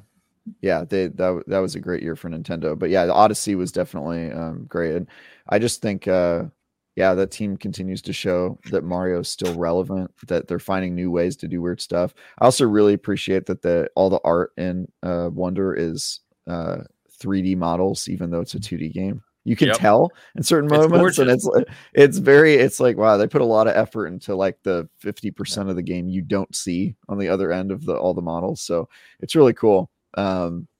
Alex said Odyssey was 2017. Maybe it was late 2017. 2017 was the Breath of the Wild was at launch. Yeah, the Switch launched in 2017. So early in the year it would have been Breath of the Wild, and then end of that year. was Odyssey. That was definitely my game of the year, 2017. Odyssey was great. The game of the year that year was Prey, by the way. But anyway, not at launch. Yes. Maybe later. Yeah, a couple weeks later, sadly. But it, it's fantastic so far. Funny enough, Elu, he said this in his review too, but he said Baldur's Gate 3 was his game of the year by a mile. Like, he had already said nothing's going to touch this year for me, and he now says Mario Wonder is his game of the year at top. Baldur's Gate damn! He said it's just magical. Damn. So, to be honest with you guys, I thought this was like the remake of the RPG for some reason. I had no idea what that was. Next month. That's next month. Yeah, I had no idea. I had to actually look it up. I was like, "What the hell is this Mario Wonder?" Did you ever like the 2D Mario games? Are you into those? Or I mean, Mario 3. That's probably the last one I played. Mario 3 is incredible. I played Odyssey. That's not true. I played Odyssey, but that was really not. I like that some not really people 3D it's not side scroller, really. Some people in the chat are learning in real time that Elu has turned on them in the Baldur's Gate chat. And they're like, "Oh no, we lost one. His review. We lost one of our Baldur's Gate stands." Yeah. So anyway, I have to, because we're all so positive, I do have to say, from my end, I have found that I can only play a 2D platformer like Wonder, even one that I'm really enjoying. I can only probably do 10 courses at a time. So it's been a slower run than like my time playing Spider-Man or what I really played this weekend the most, which was Diablo 4 Season 2. Nice. But that's nothing against Wonder. I have not been disappointed in any level that I've entered into. I just essentially say, "Yep, I'm good on Mario right now," and I go to the next thing. I'm 100% with you. Yeah, I think it's just it's a play style of the game, and I'm also weird too. I like to things I really enjoy like that. I like to kind of savor. I don't want to rush through them. Yeah, so I'm in the same camp. I'll play a few levels and then I'll go play some more Lords of the Fallen or something else. Yep. You're like the dog that like buries the bone to eat, to bury it up. Yeah, and nibble on it, here and there. Yeah, no doubt. I'm kind of like that with all games, to be honest. I don't really binge games or shows. Actually, I hate binging shows too. I just like to get a little taste now and again, move on to something else. I kind of have ADD with games. It's a problem. Let's that's Wonder. You're constantly called to play new things, right? So exactly, yeah. And when if I binge a game, it feels like work, because that's the work format. Is I just don't I don't chew my food. I just eat it all, and then I'm like, when I'm on my free time, I'm like, you know what? I just kind of want to float from place to place. Kind of have a taste of this. Have a little taste of that. It's nice to be able to have a little option variety. So that's Wonder. Like I said, you can check out Elu's review on the site. It went up, and we'll talk more about that obviously in the coming weeks as we play more of it. Of course, you gave us a nice segue, Hogue, to talk about a few of the updates to games that we want to talk about, including Diablo, Halo, and a couple others. But before we do that, let's get caught up on Super Chats, because we had some from the Spider-Man 2 conversation as well. Gecko Gamer, with the €6, would you rate Resident Evil 7? I think you meant 6, maybe 6. No, I think you meant 7. Because Hogue does like 7. Never mind. No, he's a 6 guy. I think it was a joke for 6, but it doesn't matter. Would I rate RE7 or RE6 higher than Spider-Man 2? I haven't beaten Spider-Man 2, so it wouldn't be fair for me to say one way or the other. But I've been enjoying my gameplay of Spider-Man 2 more than those 2 Resident Evil titles. Bamskis. Yeah, makes sense. Yeah, it's still good. Even when you complain about Spider-Man, you're just upset that it's not like 9 or 10 lofty game changer. I don't think anybody's saying like the game's bad. Like, to me, it's like a very polished, like good AAA game. It's just, you can't have criticisms, Travis. It's not allowed. Oh, watch me. Not every game. Every game. Never given a 10, guys. Never given a 10. I got criticisms. Gecko, thank you. Tao with the member comment. PlayStation needs to learn to not spoil major parts in their games. Spidey 1, Sinister 6, Spidey 2. They definitely did it with Spidey 1. Yeah, they definitely did that with Spider-Man 1. Don't even catch a glimpse of ads. I went pretty much dark. I didn't get spoiled at all. Yeah, I'm dark too. So I don't know the twist, so don't tell me. I haven't played the game, but even I knew that there's a whole Sandman fly through.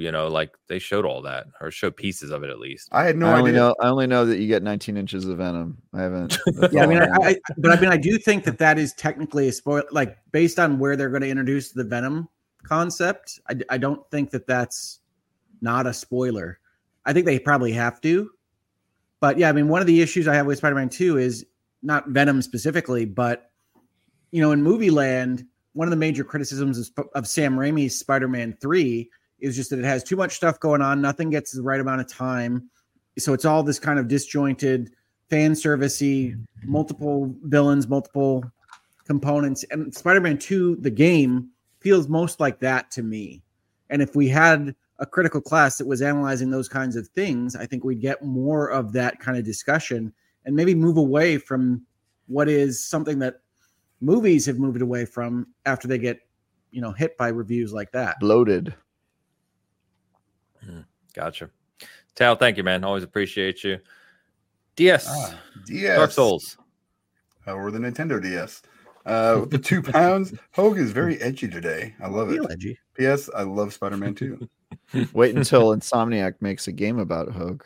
Then they're going to make him even more edgy. All these slow cutscenes where he's walking, creeping all my through. music slows down. Yeah, creeping through small passageways to get to the next. Oh no, not the crevice crawl. Now wait a minute. Yeah. I had 2 crevice interactions in Spider-Man 2, and I thought of both of you. Yep. There you go. The crevices, dude. I live in the crevice. That's my whole life. I'm never in any room. I'm just in a crevice somewhere. That's if you're wondering, Travis, what is Travis up to right now? Just imagine me in between a crevice, not pressing forward or backward. I try not to imagine you extra. No. The real time is enough. It's not a daily occurrence that happens. Like, well, I wonder what Travis is doing right now. No, but hey, if now you're going to, right? Spider-Man 2. I'm glad you're enjoying it. Spider-Man 2 is good. Yeah. I live in thank you for the super chat. Gecko's back again. Yeah, with the 11 euros. Do you think Spider-Man 2 has gotten the same kind of problems that Ubisoft games have for some time? Too big, not much happening yet, still too bloated. I don't think it's anywhere near that level. Yeah. But yeah, I think it's got too much going on. It feels kind of anti-designed a little bit from the earlier Spider-Man games. And what I mean by that, and I know I've used this analogy in this space before, but in the land of board gaming, there's Euro design, which is points based and kind of elegance based, and there's Ameritrash. And I'm not speaking against my own country's board game design sensibilities here, but it essentially means that in order to emulate some kind of theme in a board game, you do it with 35 different decks of cards, right? Because you can always brute force theme with that kind of way instead of elegance. And I have always favored elegance. And I think Spider-Man did that better. And Spider-Man 2 kind of goes for this, throw everything at him and you'll feel like Spider-Man because there isn't anything that isn't Spider-Man in this. We're just going to throw 100 different Spider-Men at you and you'll love it. And that's just not my preferred design approach. I'm fully willing to admit that that's my personal tilt, but I don't think it's the best way to make games. And I love Ameritrash. I think we've talked about we've kind of made that comparison too before of PlayStation first party getting towards the Ubisoft problem, but I would say it's fair to argue they're not to that level. That's it's going to be hard. They're the GOAT. Ubisoft's the GOAT of bloat. They are the bloat goat. Bloat goat. I'm just imagining like a really, really overweight goat. Like it's just so he's not having a good time. And look, if you're not laughing right now, your imagination just isn't understanding how big goats could be. That's really the only reason. Oh man, I just imagine the bloat goat screaming now. So hey. The bloat goat. Dude, trying to climb up on those walls like and failing, just keeps falling off. Dude, bloat goat is a 10 out of 10 hashtag. Hashtag bloat goat. Can you imagine people start using that hashtag with Ubisoft games? Like, dang, this Ubisoft game's 400 hours, hashtag bloat goat. Like, dude, that would just be so good. Oh, man. I want to see it as part of their Twitter ad. Me too, dude. Honestly, they should own it. That's free marketing. They should put bloat goat with it. It should have a crown, as the little thing next to the for sure. A goat and then a crown emoji. That's like literally like oh shit. Oh man, Gecko, thank you as always. Alex with the $2 super chat. I was like the critic from Ratatouille with wonder. I've never seen Chef's Ratatouille. Kiss. You've never seen Ratatouille? No? Great That's movie. my favorite Pixar movie. Yeah, it's a great movie. Yeah. I've never seen it. No? Assuming he was very happy. I've not really seen any Disney movies. I didn't have a childhood, but I do know Ratatouille from Disney Dreamlight Valley. Is in that game. You mean Remy? Yep, Ratatouille sure. is a dish. Remy's Ratatouille is in the game though. You make Ratatouille, the dish. Okay. So yeah, I know the character. Refer to it as a character. Well, is food not a character? I'm sorry. I'm sorry. I didn't know we were getting all gatekeepy over here, but what a character could be. Remy. Yeah, I know Remy. You're right. Alex, thank you, man. Appreciate you. All right. So Hogue, you want to talk to us a little bit about Diablo. So I'm hearing very good things about season 2. I installed it, of course. I have not played it though. Again, just too many things. How are you feeling about it? I love it, but I'm the wrong person to ask that question, I think, because I was fine with season 1 and I've loved Diablo 4 basically since it released. I can talk about some of the changes. Yeah. Which I think are huge improvements. So I do think season 1, to Hogue's point, like if you're not deep into the end game, like, oh, I'm trying to get to level 100 every season, like I like all that stuff. I think Diablo season 1 was fine for you. It was really just like the hardcore community that was pissed, which, spoiler alert, that's every live service game. It's every hardcore community. Every live service game. It is the extreme. I have no life. This is the only game I play. People who are the most pissed, and those tend to be the ones that get highlighted in Reddit or Reddit threads and Twitter threads and yada yada. But I do think season 2 makes some really smart changes to make those people happier without affecting the enjoyment of the casual player, because that's a problem that other live service games have. Is once they start catering to the hardcore, they make the game less enjoyable for the average player. And then there's the question of, okay, who are you making this game for? Is it me or is it for streamers? And Destiny is a great example of a game that has that problem. It seems like increasingly they make it for streamers, and that makes it not feel fun for people that are more casual. I think Diablo's changes to making the grind from 50 to 100 40% faster is a really good choice. I think the new endgame bosses give you actual things to grind for. The whole summoning ritual to getting the new ultra uber boss is really cool, and I love the way that requires kind of like teamwork and coordination with other people if you're trying to grind it. And I think the theme of season 2 is a lot cooler and less generic than like zombie infection kind of, that's like, to me, the least exciting theme for a season. And I think vampires are significantly cooler and also leads to cooler looking items. Yeah, Ancient Lord of the Vampires is sweet. So, and I love the new character with her crossbow. Eris is great. Who is that voice actor? I don't know, but she's super cool, and I love that she like doesn't like you. She's like, "You're a vampire. I'm probably gonna kill you later, but for now, you can work with me." I think season 2 is great. Is it going to take some time for Blizzard to get back that goodwill they may have lost for some players in between launch of vanilla and season 1? I don't know, but I can tell you this: season 2 is a significant step up, and I think proves that they came to play with their live service game. Like, regardless of whether you like season 1 or not, like they showed up on day 1 with live service aspirations. And also, I would be remiss if I didn't mention finally fixing the gem thing is the highlight of the season for me. The fact that I didn't even know they were going to do that until the season started, that they changed it to this breakdown of gem parts. Yeah, they added it to the crafting bag, and it's huge. Also, I love Ains's frozen frame. Oh, you just missed it. That was such a good frozen frame. Did it correct, or am I still frozen? It corrected. Oh, okay. But yeah, for a while it was quality of life stuff. They have stashes everywhere now. The gems have changed. I really like the kind of essentially permanent Helltide in season 2. Is better than what it was in the season 1, because Helltides are only on a certain schedule. And then you had all these kind of missions to do things during Helltides that were really problematic for me, for someone who isn't scheduling their day around Diablo 4 items. And so one of the things season 2 does is they take the Helltide concept and they make it a blood harvest. Doesn't matter. It's vampires, right? And there's always one that's up. Oh, nice. You can always do the things in the season journey. and it's really well done. I also think that with season 1, they talked about having game-breaking builds and things that were possible with the Malignant Hearts, and I think they just went a little too, I don't know, normal, not wanting to break things. And with the vampire stuff, you get so many powers and you can do so many things. It really does feel like you can break some more stuff with the builds that are afforded to you. So I think season 2 is more fun.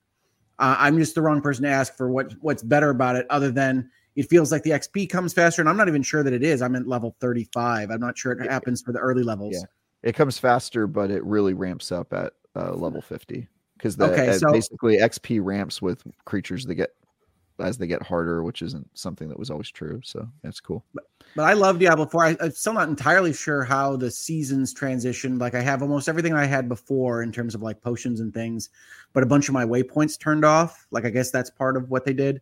So that's been interesting to kind of go back and set up the world again how you need it to be. But it completely changed the way that whole map XP progression thing works. And I would say that's currently their biggest point of confusion, is like the clarity on like why that decision made. And they had an explanation for vanilla, and then they had an explanation for season 1, and then for season 2 they have a very different explanation. And so it's like clearly they're still experimenting, but like the design philosophy around that is very confusing. I'll give you that for sure.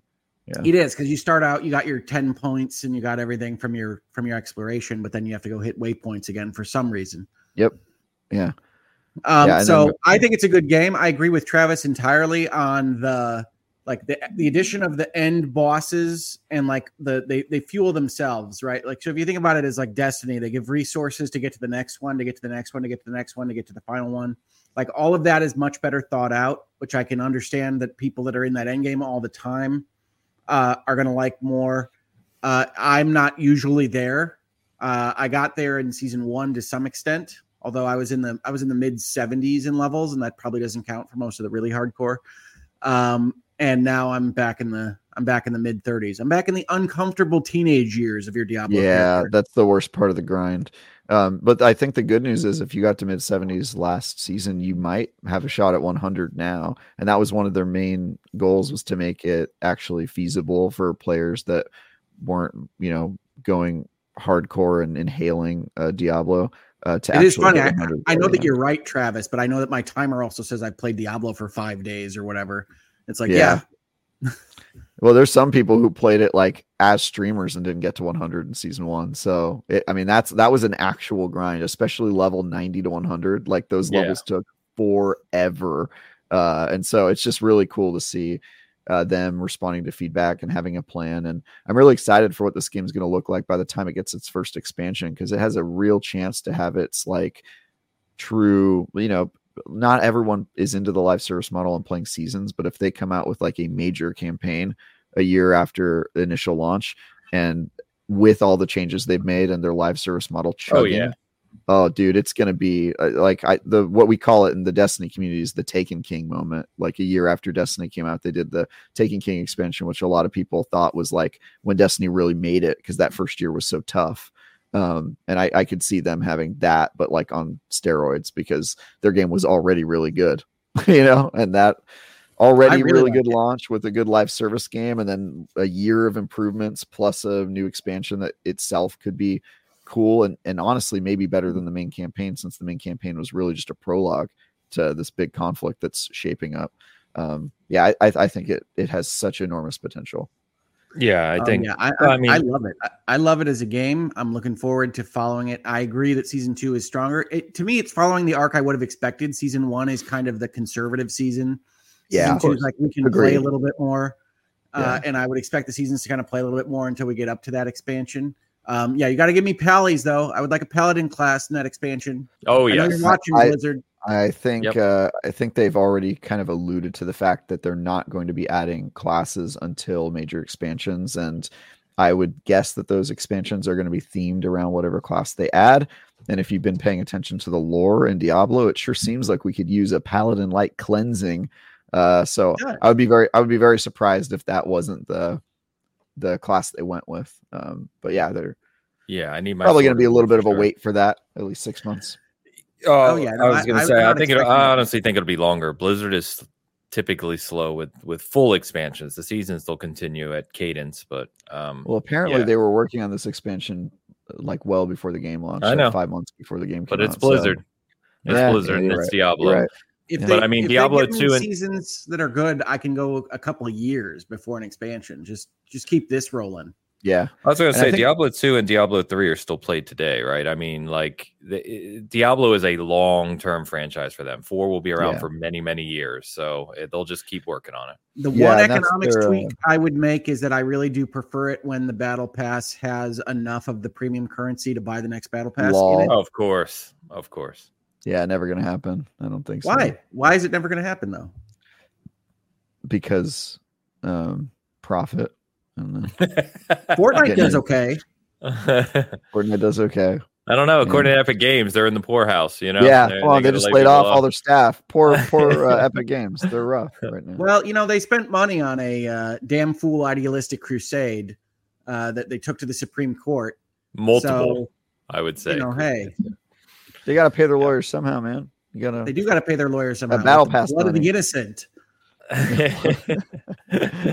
I would love to see that change a little bit. I also have a problem with the fact that all of the cool armor and cosmetic items are in the premium. Like it's really hard to get good. They changed that a little bit, but like especially the armor, it just feels like none of the cool stuff is in the game that you can earn, which was not true of the vanilla campaign. Vanilla campaign had a lot of cool gear, and it feels like season 1 and season 2 so far, all the cool gear has been you got to pay for it or earn it in the battle pass. Stuff is definitely in the premium store. Yeah, I like the Awoken stuff from season 1, but yeah. Well, that's awesome. I'm excited to get back to it. It's just been like we said. We still got more games to talk about. We said this week was going to be all just games. But yeah, Katie Cotton in the chat, who is in our Discord as well, talking Diablo all the time, really enjoys it, and she's very positive on season 2 as well. So pretty cool. Season 2 is strong, and great. Chat, find me who the voice actress is for Eris, not for Destiny. I like all Erises, apparently. The Eris in Diablo. Elu said, well, it's not Megan Fox, thankfully. Oh, no, it's not. How do you know? Maybe she took voice lessons and she got a. It doesn't sound at all We know she didn't. Yeah. We know that did not happen. You know what? Believe in Megan Fox a little bit. She like all of us, she's working her way through a crevice. All right. It's the crevice Gemma of life. Chan. Yeah. The crevice of life. The crevice of life. We're all just in a loading screen from one room to the other. Working our way. Alejandro on Hoaxhound says it's Gemma Chan. Is that right? Gemma, but yeah. Is it Gemma or Gemma? Gemma, I would think, right? Gemma. It's Gemma. Gemma's a real name. Gemma. Name. Okay. Yeah, British name. Gemma. Okay. Well, someone said Gemma Aderon and someone said Gemma Chan. I don't know. Is that the same person? I don't know. Probably. Chan. Okay. It says she's in the Marvels. Oh, okay. Cool. There you go. Cool. Let's get a couple super chats here. Don Leinert with the $5 super chat. Hello, Bit Friends. Don. Personally, I'm saving my PS5 games, Spider-Man 2, Assassin's Creed Mirage, for the holidays as I fly to the family and I don't have my PC. Have a great day, y'all. All right. Nice. Thank you, Don. Good to hear from you. Glad you're doing well. And of course, Debbie W. Debbie W with a $10 super chat. Nope. I totally didn't spend 30-something hours playing Bang on Balls this week and didn't 100% 3 of the maps and 90% of the 4th. Nope. Totally did. Unironically. Thank you, Rick and Ains. Time to get back to talking about balls, boys.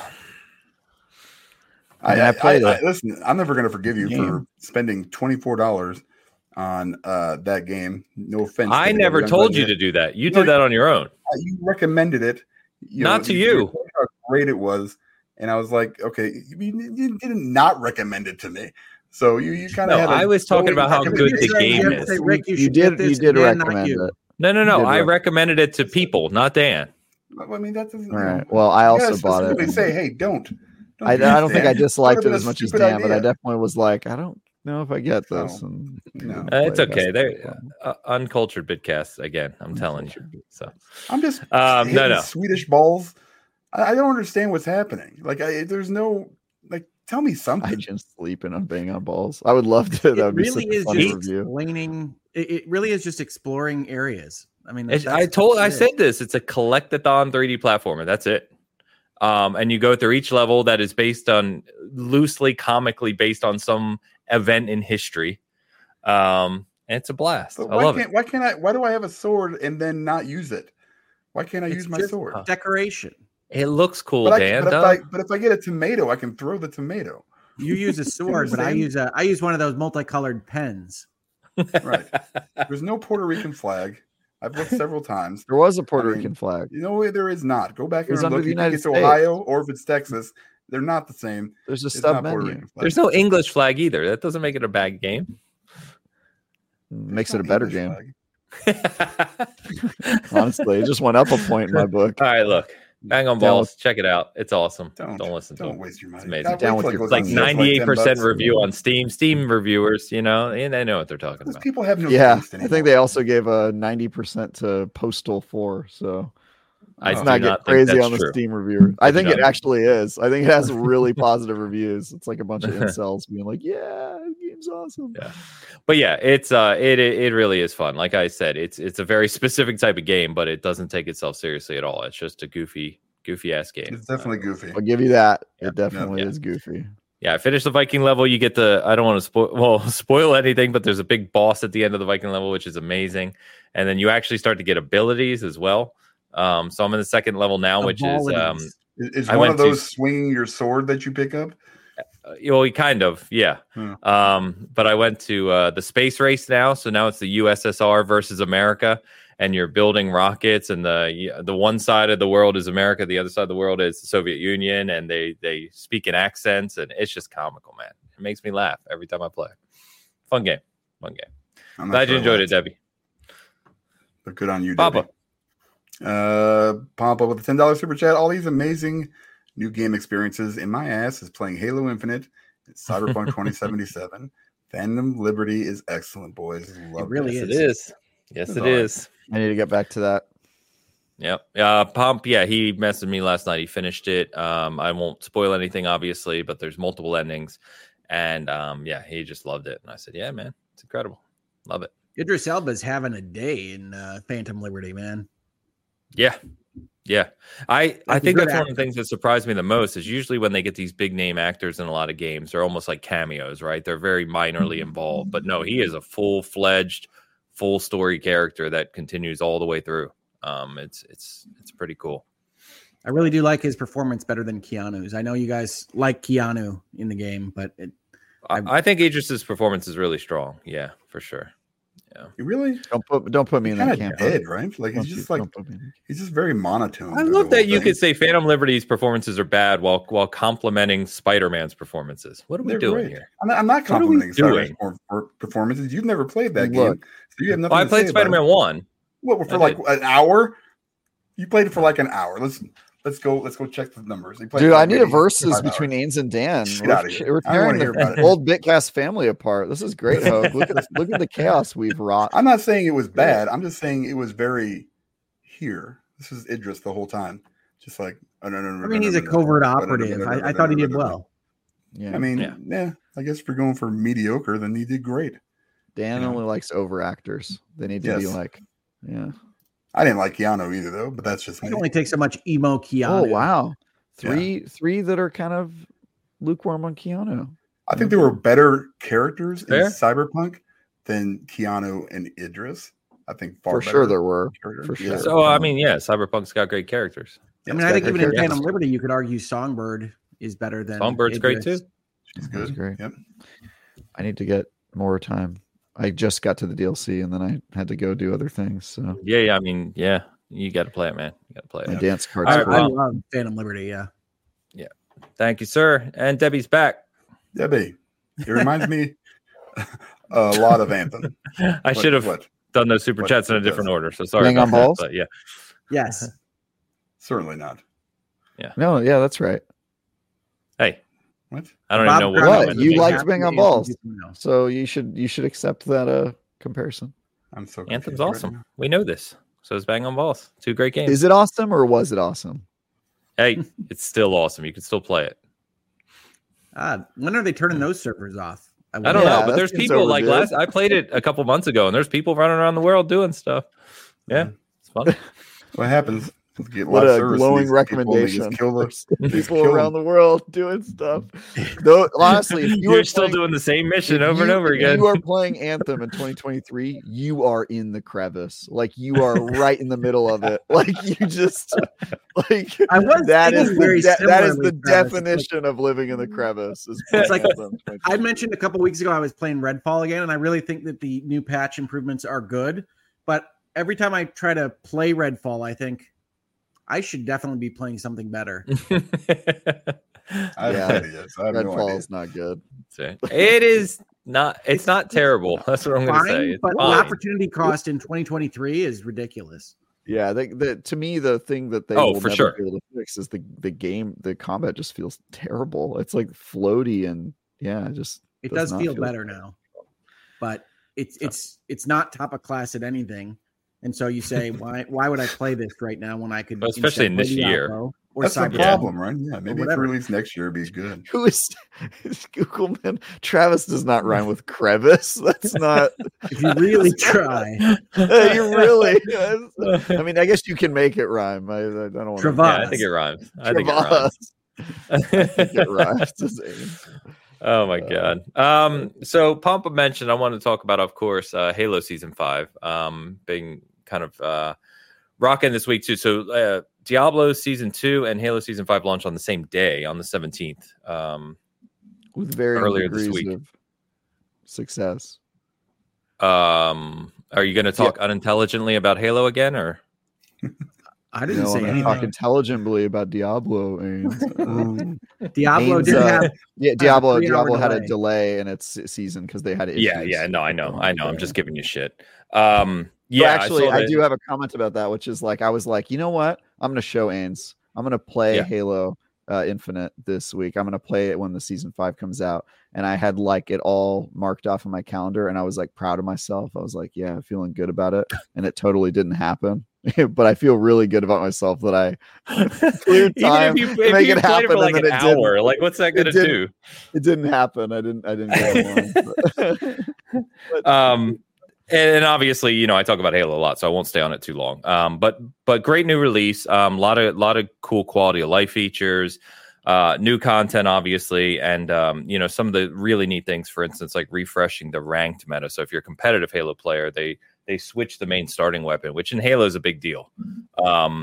So it's now a 5-shot single shot weapon called the Bandit Evo, which is it makes an even larger skill gap to an already big skill gap game, because you have to be very precise and very accurate and thoughtful with your kind of engagements and shots.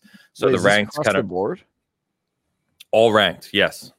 Oh my god! And it's changed for HCS Season 3. So the pro competitive will be Bandit starts. Yes. So the BR is out for comp. The BR is a pickup weapon now. Yeah. Damn. Honestly, that's a great change, because once you have the BR, you need no reason to pick up any weapon on the map. BR is like already, god tier weapon. So I love that change. That was one of my big problems with comp. Is to me the pistol and AR felt better as starting weapons, just because they give you every incentive to actually control the battlefield and try to find better gear. When you have the BR, you have way less incentive. You can just get mad kills with the BR. So that's one of the things the pros, and a lot of times in the comp world, they're obviously listening to the pro players. And the pros said they wanted a bigger skill gap with the starting weapon. So they created this to kind of almost replicate the Halo 5 pistol. As a starting weapon. So it definitely makes engagements a little different. Power weapon control is more important, things like that. So that's a huge change.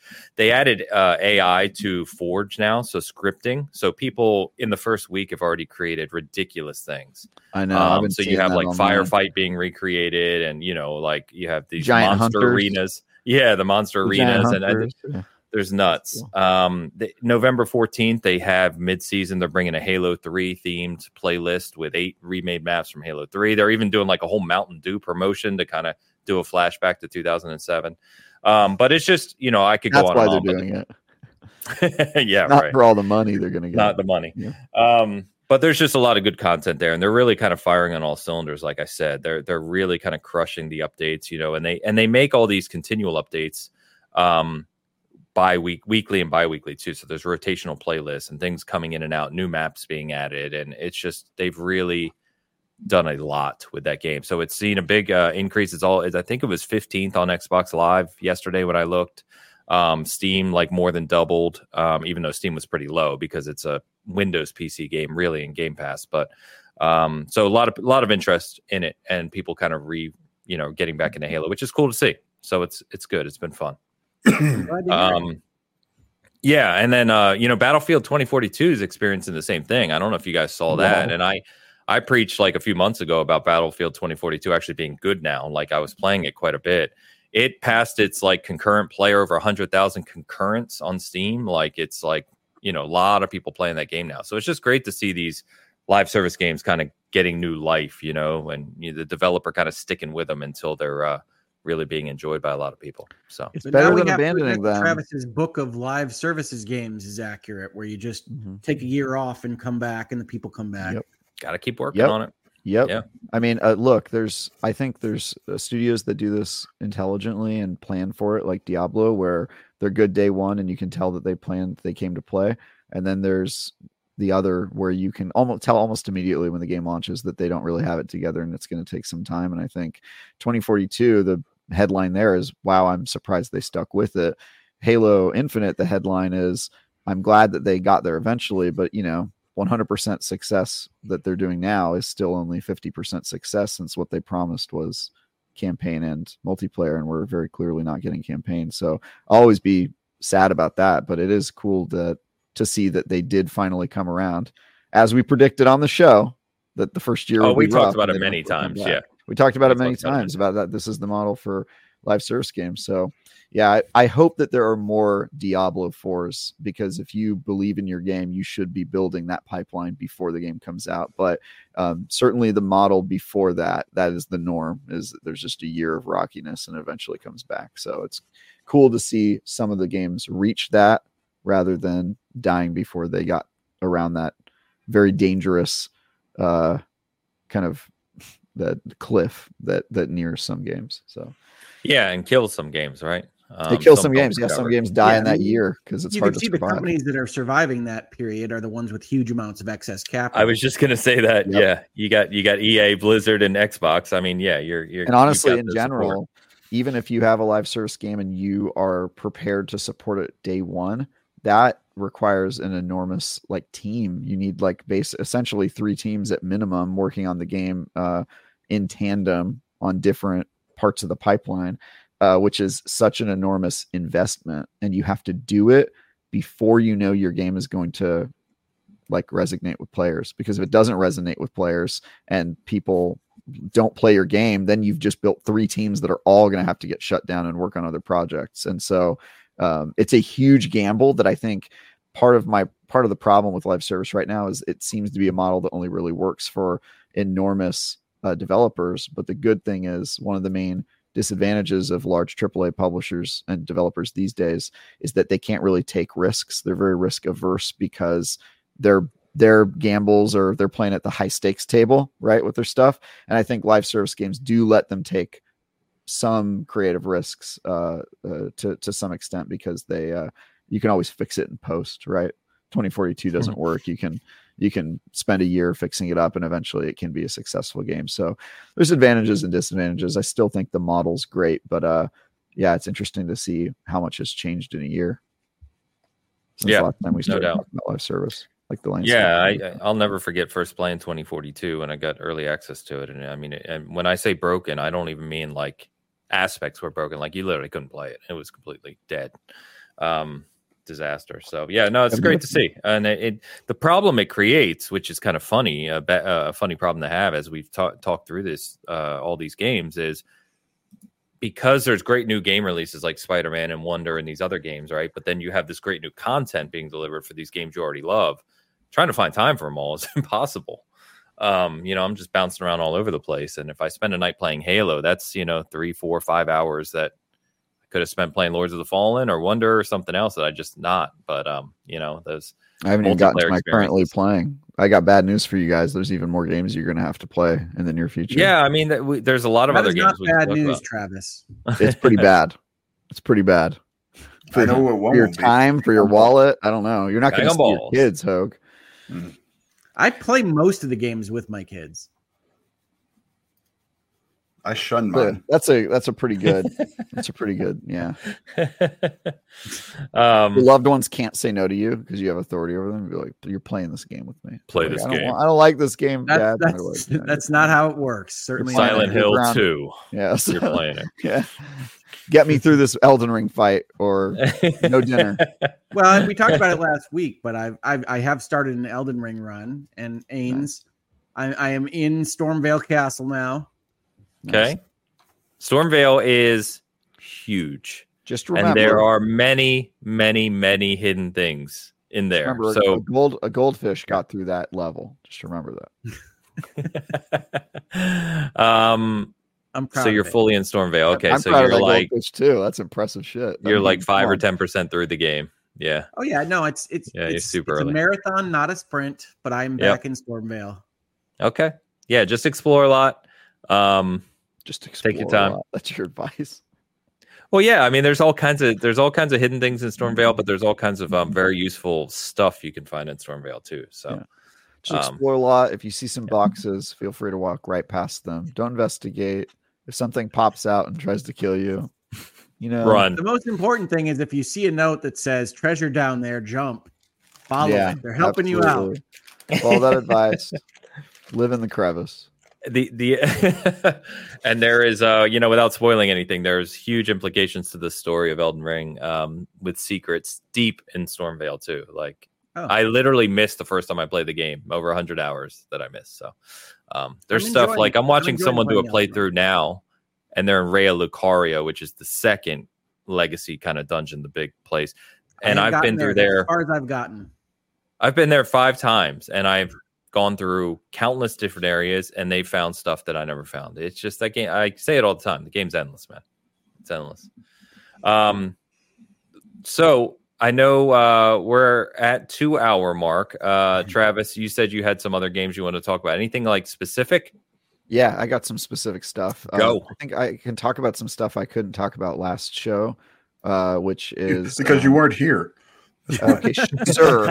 Even if I was here, I couldn't talk about it. Okay. Even if you were here, Travis, use the subjunctive. Yeah, that's true. Yeah, good point. By the way, while you're talking, Tide has said that I need to prove I like candy corn by eating at least a piece or two here on the stream. So I'm at it. Go ahead and continue. That is a fair thing to have to prove because I almost don't believe you. I feel like you're trolling me. All right, I'm going. So, I want to talk about VR because I've been playing VR games that aren't out yet, and I'm extremely excited to tell you guys that there's some pretty significant stuff coming that I think it's coming this year as well, that I think everybody should clear some time in their calendar to play because they're not just good VR games. They appear to, at least from what I've played, again, I haven't reviewed any of these games yet, but I'm going to be reviewing at least one of them, possibly 2 or 3 of them. There are some games coming that I think are seriously impressive games. The first one I want to talk about is PSVR 2, right, Travis? Not on PSVR 2. In fact, none of these titles are available on that platform, which is part of the fun. But if you have a PSVR 2, sorry, your platform is still bad. But the MetaQuest 3 has sort of reignited a lot of interest in developers in making some cool experiences for that platform. Today, I can only really talk about one of them, which is Assassin's Creed Nexus. If you don't know what this game is, it is a full Assassin's Creed game made entirely in VR. And when I say a full Assassin's Creed game, I mean like literally a whole Assassin's Creed game. Like Valhalla or Mirage? Valhalla or Mirage. Yeah. I had the same question, Dan. Well, that's an interesting question. So you play the game as 3 Assassin's Creed characters: Ezio from Assassin's Creed 2, Connor from Assassin's Creed 3, and Cassandra from Odyssey. So in a way, it kind of includes both worlds, like in terms of RPG. But I will say the gameplay is much more reminiscent of Assassin's Creed 2 and 3. Basically, think of So the demo I played was like a few hours inside the Ezio storyline, and every part of what you would expect to play in Assassin's Creed 2 as Ezio is represented in VR. There's climbing up walls and parkouring across surfaces and rooftops. There's like combat. Effectively. Yes, effectively. Because the way it works in the game is if you're running across like different platforms, right? You're not like actually jumping in real life to get from each thing. What you do is you hold down the A button just like you would do in the video game. You press forward, and then your character leaps from thing to thing. And then when you want to change your direction, you just change your head. So if you're like trying to turn a corner or swing on something, you turn your head and your character will start moving in that direction. And so it feels, it's like really like organic in terms of like your pointer is your face and the way you're looking. And then your character's taking care of all the footwork. But when you're climbing, you're actually climbing. So you're having to find like things to grapple onto. And that moment where, you're dangling and there's like an overhang, but it goes past you. And in the games, they do that really scary thing where they push off the wall and they grab onto it before they fall. You have to do that in the game. You have to like actually push off and grab onto it. And if you miss the window, your character will fall back. So they do that cool stuff. The climbing is good in like every VR game. And so they take best practices from like the Climb 2 and some, other games that do it well. And they put it in this one. And then the combat, there's combat in it where you can, you're using sword, you get a crossbow, you can throw daggers, if you're in stealth and that sort of thing. And then you also can do assassinations where if you break somebody's guard, you can go in with the wrist blade and do a quick assassination. And then what's that? You yell thwip. You hit the button on your wrist and it makes the blade come out, and then you can just jab with it and get a kill. But it only works if their guard's down, because otherwise it's a one-hit kill. It'd be a little cheap. Hey Travis, X Off Grid asked when this releases. This comes out in early November, the first or second week of November. So it's like pretty soon. It's on the MetaQuest 3 is what it was developed for, but I think it also works on the Quest 2. It also has stealth. So it has like there was one section where you're tailing a guy, right? And he does that thing where he's really suspicious looking over, and you have to be careful with what you do. And there's like a part where I was sneaking around on the side of the wall, and another part where you can do the social stealth where you like get into a crowd and you blend in, which is super funny because you're like standing in a circle of dudes and they're all like looking at you. And so I would do what anyone would do, and I just start talking to them in real life. I'm like, hey guys, what are you doing? Converse, yeah. The price of tomatoes is crazy, am I right? You get to kind of like, it's a lot more involved when you're actually standing in a group of random people that are all gesticulating randomly. Which is I have cool. to believe you're using a terrible Italian accent for this. Of course. Yeah. And I was, by the way, I was surrounded by Ubisoft employees watching me do this, and they were just like, this guy's unhinged. Like, he's like talking to our NPCs in the game. I was like, hey guys, how are we doing? They're like, what is he? Why is he moving his hands so much? Yeah, exactly. Yeah. Did they have a sign that said #bloat goat? Hashtag bloat goat. Yeah. The bloat goats at Ubisoft are at it again. It also has a cool storyline where you're somebody at Abstergo. And so when you put on the headset, you're stepping into the Animus. You're like getting your assignment, and then it's like, all right, time to enter the Animus. So you put on the headset, which is pretty cool. So yeah, I think this game is going to be good. I only played a couple hours, so remains to be seen. But just based on what I saw, like it appears to be a full Assassin's Creed game. All the parts, stealth, combat, parkour, and climbing are represented in stealth and seem to be competent. And so I'm very excited to play more of this. I will most likely be reviewing it for IGN. And I'm excited to play more of it. I'm also going to be covering some other games. They're embargoed, but I think I can tell you guys I've played Asgard's Wrath 2. And if you're familiar with Asgard's Wrath from the OG MetaQuest, I guess technically not the Quest. It was just an old VR game. You had to be plugged into a PC to play it, so a lot of people didn't play it for that reason. But Asgard's Wrath 2 appears to be a full open world 60+ hour RPG with companions and mounts and all the things, loot game, and all the things you'd expect it to be in an open world RPG in VR. And that's all I can say about it right now. But I will have a preview of it this week because I've played a lot of it, and I'm hoping I get a chance to review that one too, because that game is crazy and I have to see how it turns out. But yeah, that is some VR stuff I can talk about. I can't talk about one of the other games I played, but yeah, I've been doing that and I'm super excited about it. And I also want to tell you guys that tomorrow, Tuesday, Lord of the Rings Return to Moria comes out, and I'm allowed to talk about it tomorrow, but I am reviewing that game. They gave us codes super late. I got it on Friday evening, and so I will most likely have a review in progress tomorrow, but I have been playing a lot of that game and I have thoughts that I'm excited to share with you guys. But yeah, I'm sort of living in the future right now. Like, I'm trying to keep up on Wonder and some of the other stuff, but I'm playing a lot of stuff that's coming out in November, December. And I'm very excited for it. And this year isn't over, I guess, is what I'm here to announce. Because I kind of thought it was over. Like, I got 19 reviews this year, and I kind of thought I was never going to get to my record last year of 25. But now that I've seen the calendar and gotten some of my assignments for the rest of October, November, December, there's still a ton. And some of these games are huge. Like Asgard's Wrath 2 is going to be enormous, and it comes out in December. Assassin's Creed Nexus might end up being like a really good VR game. It's coming out next month. So, like, it's crazy how the hits keep on coming this year, but yeah, I've got a lot more stuff to cover, and I want to tell everyone here, if you have been sleeping on VR like me, because there really hasn't been a ton of good stuff. There was like a Walking Dead game after I still love Half-Life Synapse. Synapse is great, yeah. But there hasn't been a ton of VR movement after Half-Life Alyx set an enormously amazing bar, and it kind of feels like some of those projects that probably started post Half-Life Alyx are finally coming to fruition, and you can tell that they learned from that game, because some of these VR games are like legit, like very cool. So I'm very excited to play more of it, and I wish I could talk to you guys about Asgard's Wrath, but I will talk to you about it next Sunday, and I have a lot to say. So, I will see if I get to play those. Yeah, someday if they come to one of my VR headsets. You don't have a MetaQuest? I do not have a MetaQuest 3. Yeah, I had a MetaQuest 2. I basically let it languish when Facebook started asking me for account information. I know they changed some of that stuff up later. They did.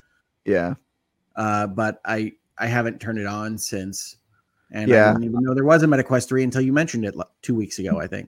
I also feel gross about it being a Facebook product, but I will say they did change some of the creepy, like, we want to know your info stuff. And the MetaQuest 3 also comes bundled with Asgard's Wrath 2 if you buy it until January. And so if you're interested at all in playing a massive open world RPG, like the price of entry for MetaQuest 3 is well worth it. And the fact that it comes with their big flagship game that's coming out this year.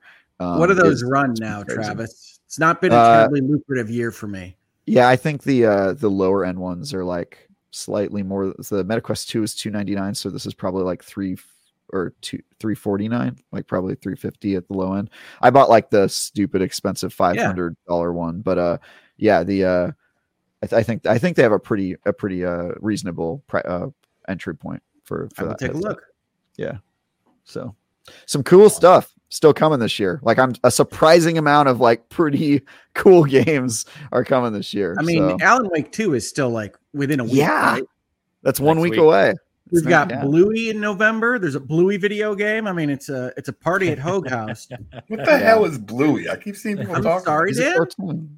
Yeah, I don't know. It's a cartoon healer dog with an Australian accent. Naturally. Yeah, that makes sense. Oh my god. Okay, yeah. Dell is saying the MetaQuest 3 is more expensive than I thought it was. Apparently, it is $500. I did not know that. Okay. Bluey. Yeah. $499. Bluey. Dang. Bluey. Dan, that's your next game after Bang on Balls. Bluey Kabluey. Bluey. Alan Wake 2, Bluey, and then Avatar Frontiers of Pandora, I know are on my list. So yeah, I bet November. When's the cutoff for Game of the Year? Like, is it late October, early November? I mean, I don't have a cutoff. For Game I know for we Game don't. Awards. For the game, It's actually the beginning of the second week in November. Yeah, it's early. So Assassin's Creed Nexus will make it. No, it won't. I think it's November 17 or something. I mean, I don't know that that's really a concern for them. Yeah, but is there not a VR category yet? That's crazy. If there no, isn't. I don't think so. Wow, I don't know. Be. I don't know. They'll probably do it like VR and mobile. You know how they like group together all the stuff they don't care about. Probably like that. It'll be VR, VR or mobile sports game. and racing. Yes, VR, sports and racing and mobile game. Best game. Best live service VR. Also, we 3 categories in our house, Dan. So is Bluey like a kid show? I'm just like totally. Bluey is ostensibly for preschoolers, but it's the best That's why I never heard of it.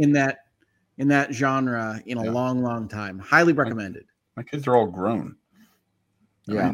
Okay. Well, don't just sit by yourself and watch Bluey. I'm just saying that it's a good show. That's not something I should do, is what you're saying. Like this is like your warning. Like it's probably really good, but don't do it. Yeah. I'm just don't advertise it. You're on your social media. I'm sitting down to watch a few Blueys in a row. I mean, Bluey cartoons are only like 7 minutes long, so you can watch a number of them. Like a Bronies thing where a whole bunch of adult men really get the Bluey. They'll call themselves blue. Kind of taking away that that little mystique that it's got here, Travis. It's getting gross. It's getting gross. Look, dude, Blueys. Yeah, there you go. I'm making my way through the crevice. That's all. Bluey's fantastic. Your name rhymes with it. All right. Go get him, Bluey. Go get him, Bluey. I was going to talk a little more about Lords of the Fallen. We can save that for next week. Yeah. I need to get further in it anyway. I'm a little further than last week, but only a few hours. So. So I played it in between reviews. I had some time, so I replayed it on Xbox, and I'm at the final boss, and I got one of the alternate endings almost to end. So cool. Yeah, I made a lot of progress in that. I'm probably going to finish that up between reviews, and then we can talk about it here. I know I missed the big day we were supposed to talk about it as the main topic, but I know. I really like it. Really, really like it. It's good.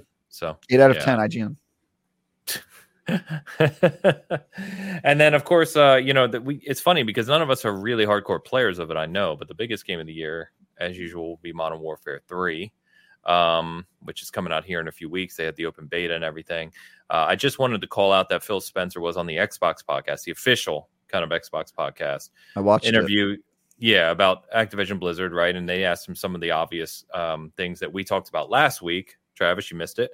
But we were talking about like what to expect now that the deal is finally closed. And one of the things we said last week, expecting Game Pass games.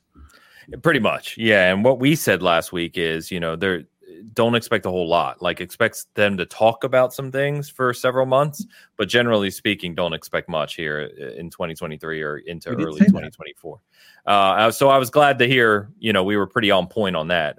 So he mentioned pretty much that the 3 main bullets that Phil mentioned is that they're going to move away from Call of Duty having any kind of exclusive stuff. It's going to have parity on all platforms. So like, today there's like, Call of Duty gets exclusive skins because they pay for the marketing, or PlayStation gets exclusive skins because they pay for the marketing deal and they get like a early beta and stuff like that. He said all that's going to go away. Every platform will have parity, get same stuff, same time.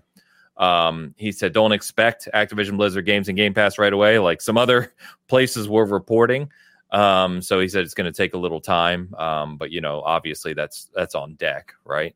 One thing I did say they did, if you missed it, by the way, we forgot to mention this, is that Diablo 4 has 10 hours of free play on Xbox this weekend. So if you're like haven't played Diablo 4 and you want to try it, you can try it for free for 10 hours. And then he also commented and said, obviously the team knows that Activision Blizzard has a ton of IP, right, that they now own under their umbrella. And there's a lot of requests for certain games to come back. He said his goal is to speak to all the teams. He was at King this week, I believe, and a few of the other studios, but he wants to see what like those studios have a passion for, basically. So he said, he would much rather take the approach of seeing what the teams want to work on, and take it from there. So as we kind of said last week, it's going to be some time. People who are thinking they're going to get announcements for new games and everything in Game Pass next week, you're way ahead of yourself. It's going to be a while. So, but it's a good interview. If you haven't listened to it, listen to it. It's always good to hear pretty candidly from him. And it was a good length. I want to say 25 minutes, something like that. Mm-hmm. So, it was good. It was good. Let's get this last super chat. We missed this one actually. From Lau. Halo. Shimazaki, is that how you say it? Yep. 500 yen. Awesome seeing yen, dude. I don't know the last time we saw yen on a super chat. That's cool. It's been a while. I've been having lots of fun with Halo. I just wish Xbox had more presence here in Japan. You and Phil Spencer. Yeah. That's awesome, Lau. I'm glad you're hanging out with us, man, from Japan. That's fantastic. Thank you for the super chat. Yeah, that's obviously been an Xbox thing for a very long time, right? Like, I know there's a dedicated Xbox community in Japan that's just very small. You know what I mean? And they always kind of wish there was a bigger presence there, but we'll see. I mean, we always hope that expands, but they did get their first Japanese studio. Yeah, they have Tango now. Tango. Yeah, so kind of a big deal. Actually, I think Activision also has one, so they might actually have two now. I need to check. I don't know the full list of Activision studios off the top of my head. I think Activision does have a Japanese studio. Yeah. Shame that Shinji left though, Mikami from Tango, but regardless, they're in good hands. Coming off of sure. Hi-Fi Rush, I think they're in good hands. Yeah. Also, I love to see you playing Halo, representing for us over in Japan there. Let's get that Halo presence out there. Appreciate it. Thank you, Lau. Good to hear from you. Appreciate the super chat. He's the best Halo player in Japan. Hey, he might well be. We don't know. Mm-hmm. And then Shush, member comment. Space Marine 2 is 2023, but no actual date. That game looks awesome, by the way. That means might be 2024. Yeah. I do agree. It's probably true. Yeah, but it looks great. I'm super excited about that game. It looks like a big Gears of War Warhammer game, which looks cool. Yakuza's coming out here in a couple of weeks, I think. What is? I'm sorry? Yakuza. Yakuza. Like a dragon. The Gaiden. Okay. I always, because there's so many different variations. The man who has no name or some whatever the hell they call it. This is the second Yakuza game this year. This is between because Ishin came out, I guess. Ishin came out this year. Yeah. They pump them out, dude. Yeah. And Ishin's on Game Pass now, by the way, too. We'll play Ishin. It's good. Yakuza Mirage. Oh my god. Wow. But most importantly, right, that comes with the Infinite Wealth demo. So yes, it does. That's why I'll be picking that one up. I'll be picking it up because Kiryu is awesome, and Yakuza is awesome. But he's not as awesome as Ichiban. Wait, is the man who raced his name Kiryu? I mean, is that a reference to Kiryu? That's him. Okay. Yeah. Yep. Keep up with the complex story. This is what happens between. Come on, Ho. Between I know he faked his death. Sorry, but I mean, I don't. I mean, that was like 10 years ago, man. I know. Yeah, so that's not a spoiler. I know. Yeah. He's still catching up, Dan. You know it better than me, Hogue, so don't feel bad. This is between 6 and Like a Dragon. So this is what happened between this and the other game. It is an important connective tissue. Yes. Yeah. Between 6 and Like a Dragon. Okay. I'm just looking forward to Like a Dragon. It does give you a little bit of a spoiler about what happens in Like a Dragon, though. So if you haven't finished Like a Dragon, maybe don't play tough shit. I mean, after a year, I think spoilers are off the table, so I don't really care. So just so you know, if you ever tune into this show, I might say something. I'm going to be like, hey, and then you're like, why are you spoiling it? I'm like, listen, you had a year to play it. Right? Kiryu Kuzawa is not dead. There you go. You heard it here first, folks. That's right. Exactly. All right. Yep. So next week, boys, we get Alan Wake 2. The hype about it is very high. I know Hogue's pumped. We're all pumped, but supposed to be incredible. So I'm very excited to see. Someone earlier, by the way, as we were talking about storytelling in Spider-Man, someone mentioned Alan Wake 2 and said, we'll see in terms of storytelling if Remedy has their chops up on that one. So. I think Remedy's one of my favorites. I mean, assuming that they're on pace with what they did with Max Payne and Alan Wake, it should be fantastic. I would prefer it to not be the storytelling of Control, but a lot of people like that. I knew that was coming. By the way, let's do our quick check-in before Alan Wake 2 gets here on our Game of the Year awards bet. So, yes, with all with yours as of right this second, Ains. With Spider-Man 2 behind us. This list feels so outdated now. It sure does. That's why we did it early, though. We knew it would be. So we all, just a reminder, all 4 of us have Tears of the Kingdom. All 4 of us have Starfield. Yeah, that was a mistake on our part. Huge mistake. Yeah. Yep. Those are the only Kingdom 2. Was a good idea, but Starfield, I don't think so. And Baldur's Gate, I think I put on mine, so I'm feeling pretty good. You know what we should do? Pick hold Starfield on. and just throw it out, and then everybody pick a new one. And then Starfield's going to be nominated for Game of the Year, so I'm not taking it out. I think it might be, yeah. I think it might be. You really think it will be? It really depends. Are they going to stick with 6? If they stick with 6, I don't think Starfield deserves a spot. But if they nominate 12, I could see that this year. I could see them. Yeah, it's crazy. So, Spider-Man 2, and obviously you guys are still playing through it, but it's a 91? 91. Is that right? On like Meta, Open Critic, whatever. Yeah. So, Travis, you're the only one who does not have Spider-Man 2. I stand by that. Okay. All right. So now I got to hope that Spider-Man 2 is on there because I'm the only one that doesn't have Baldur's Gate 3, which is a huge mistake. Yeah, huge miss. You're getting that one wrong. I mean, I don't think dude. You remember Jeff Keighley this is his show, right? I mean, I know, but I just can't. I think. But here's the thing: Jeff Keighley isn't the one choosing; it's a panel, and I don't know if that panel. I mean, they're positive on it. There's too many other games. I don't know if it's gonna. I just keep looking at it. I think that I've said this before. I think Dan's safe, although Dan and I'm sorry, it's hard. The way I wrote this is weird. Dan and I both have Final Fantasy 16. I don't think that's gonna make it.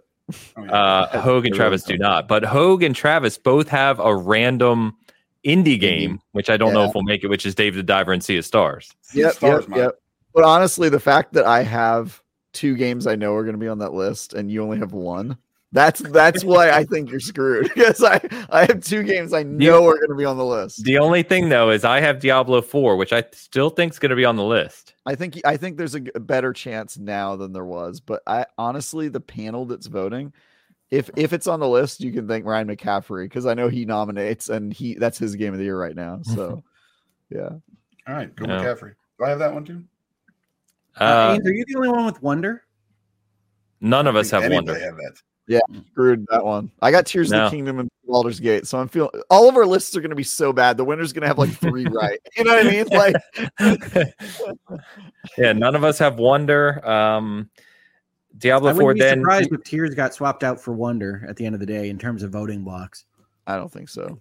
Yeah, I don't know. And Travis is the only one without Diablo 4 because you went with Star Wars. Yeah, and I actually stand by that. I think Star Wars has a better chance of getting nominated. Doesn't Travis have Street Fighter on his? I do. Yeah, I honestly, I told you this before, Travis. The more the year goes on, the more I'm feeling more comfortable, even though I don't have Baldur's Gate 3, which is a lock. Read your Baldur's list. Gate 3 is a lock. Read your list. Your list is rough, dude. It is. But you have Star Wars, Street Fighter 6, and Dave the Diver, all of which I don't think are going to be on there. I think Star Wars will get on there. No, there's no way. Not even a chance. I think it has a better chance than Diablo 4, and you only have one game you know is going to be on the list. One game.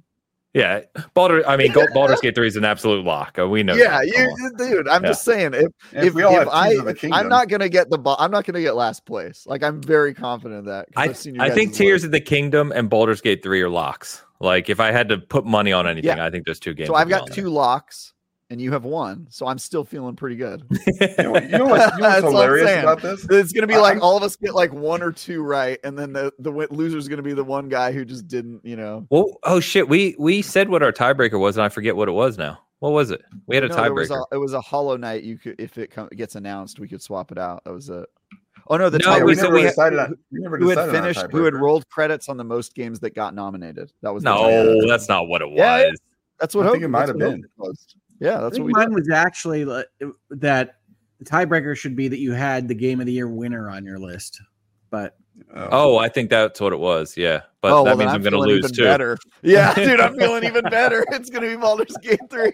No chance. This whole thing actually started as a way to get me to play Oxenfree 2, and now I'm like the one that's probably least worried about it because I think honestly, if I look at this list, I think Dan's in the best shape. Dan's the best. I didn't pick. And here's the thing: this is when I first joined the show. I was like, "Why is Dan on the show? Like, he's just like this, like random ass dude." But the longer I've known Dan, look, I'm being honest. He's this random ass. I'm being honest. 100%. I see some people in the comments have that reaction to Dan too. They're like, "Dude, he doesn't like talk that much. He only plays like 2 games. Why is Dan on the show?" The longer I've gotten to know Dan, the more I've seen his value because he is the every gamer. He's like. talking to him is like a window into like 90% of the people who play games. And that is so valuable to have that. So like the reason Dan's list is higher seems better is because the dude has an affinity for the average player. That's my Dan compliment of the day. It was a backhanded compliment at the beginning there. I'm sorry. You can't think with your heart. Dan is fantastic. Terrible idea. Companies would pay a fortune to have Dan. Yeah, he's a focus group. He himself, he could do the focus group. Absolutely fair. I really need to get into that. Yeah, hashtag Dan Stan. Dan Stan. You got two hashtags off today. Dan Stan and Bloat Goat. Bloat Goat. There's no confuse Dan Stan with Bloat Goat. Yeah. Let's not get those confused. All right. The more the year goes on, the more I look at Resident Evil 4 on my list, and the more I want to cry. Oh, dude, you're so screwed on that one. No way, dude. Why did I chase that over Baldur's Gate 3? I put Street Fighter 5. I was living in the moment. I don't know why I did that. Yeah, well, I let the Resident Evil 2 nomination kind of blind me. None of us put Hogwarts Legacy, which... There's not a chance in the world. I don't think it gets nominated only because of the year awards. Yeah, because of the politics. No. I get it. Yeah. It's definitely going to be on my list as my favorite games of the year, though, for sure. Like top 10. Remnant 2 was the one that I wouldn't put on anybody. I wouldn't put on a list if I were a betting man, but it'll be on mine. Yeah. Fair enough. All right. Well, that's it'll be fun. We're not that far away. We've been talking about it for months now, but we're only 5 weeks away from the show. Yeah, you just had some kind of announcement on. Well, I think the nominees are going to come out real soon, right? Yeah, the nominees I think are up in the next couple of weeks. Yeah, so and none of us have Alan Wake 2. So Alan Wake 2 could come in right at the right time. And let's remember, Keeley is a huge fan of Remedy. There may be, and people have been waiting for this game for 10, however many years it's been. Hope you may know better than me. 13. If this game comes out and hits it on all fronts, it's almost a lock to be on the game of the year list. If I had my druthers, I'd swap Alan Wake 2 in for Spider-Man right now. I would swap out most of the games. I would just keep Tears of the Kingdom and Baldur's Gate 3 and completely reorganize the picks. I don't know how Spider-Man 2 doesn't get nominated, just given the environment of what we're talking about here. Like, it wouldn't be on my list. But I get it, Ames, but I don't know. The people who nominate. Yeah. That's why Starfield and Spider-Man are on my list, is I think that they're the representatives of those console blocks. Right. Yeah, exactly. But those aren't the people that nominate. Sure.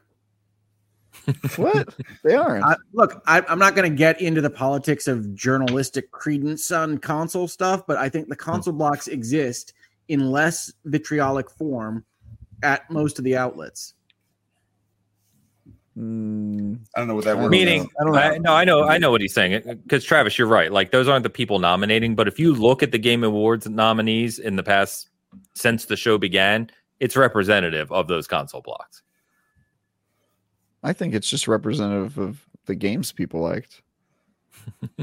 But I mean, you could claim to know the reason, but I don't think that the people nominating it they might have different My biggest problem with the way nominations work is the games only get nominated if the people on the panel happen to have played that game. It's not comprehensive. It's not like all inclusive of like every game. That's like the big problem with it. But I don't think there's a problem with like, the person on the PlayStation outlet or who happens to only play PlayStation games nominated a bunch of PlayStation games. I don't think that's happening. No, I'm not saying it's like, console warrior aligned. I'm just saying that those games have weight to them. That's all. Yeah, I will give you that. The games that had more people play them get nominated at a higher volume because that's how it works. And so it does have like a lowest common denominator how many people played this game, and it's probably going to win if it were more popular. That is certainly true, but I don't think it has anything to do with console preference.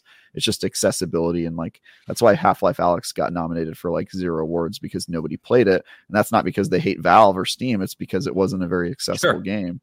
And if a game is only available on Steam or whatever, it's going to have a smaller audience base and probably not win any awards. Fair enough. All right, that'll go ahead and wrap us up for this week. As we said, we got Alan Wake 2, excuse me. I know we're all super excited for that, so we'll talk a lot about that next week. Check out our Super Mario Wonder review from Elu. It's up on the site right now. Definitely check that out. Also, if you're interested in Forza and interested in online racing with us, we're doing Rivals events. So we have Season Gaming Club, and we're putting up like Rivals challenges that you can just race at when you want to.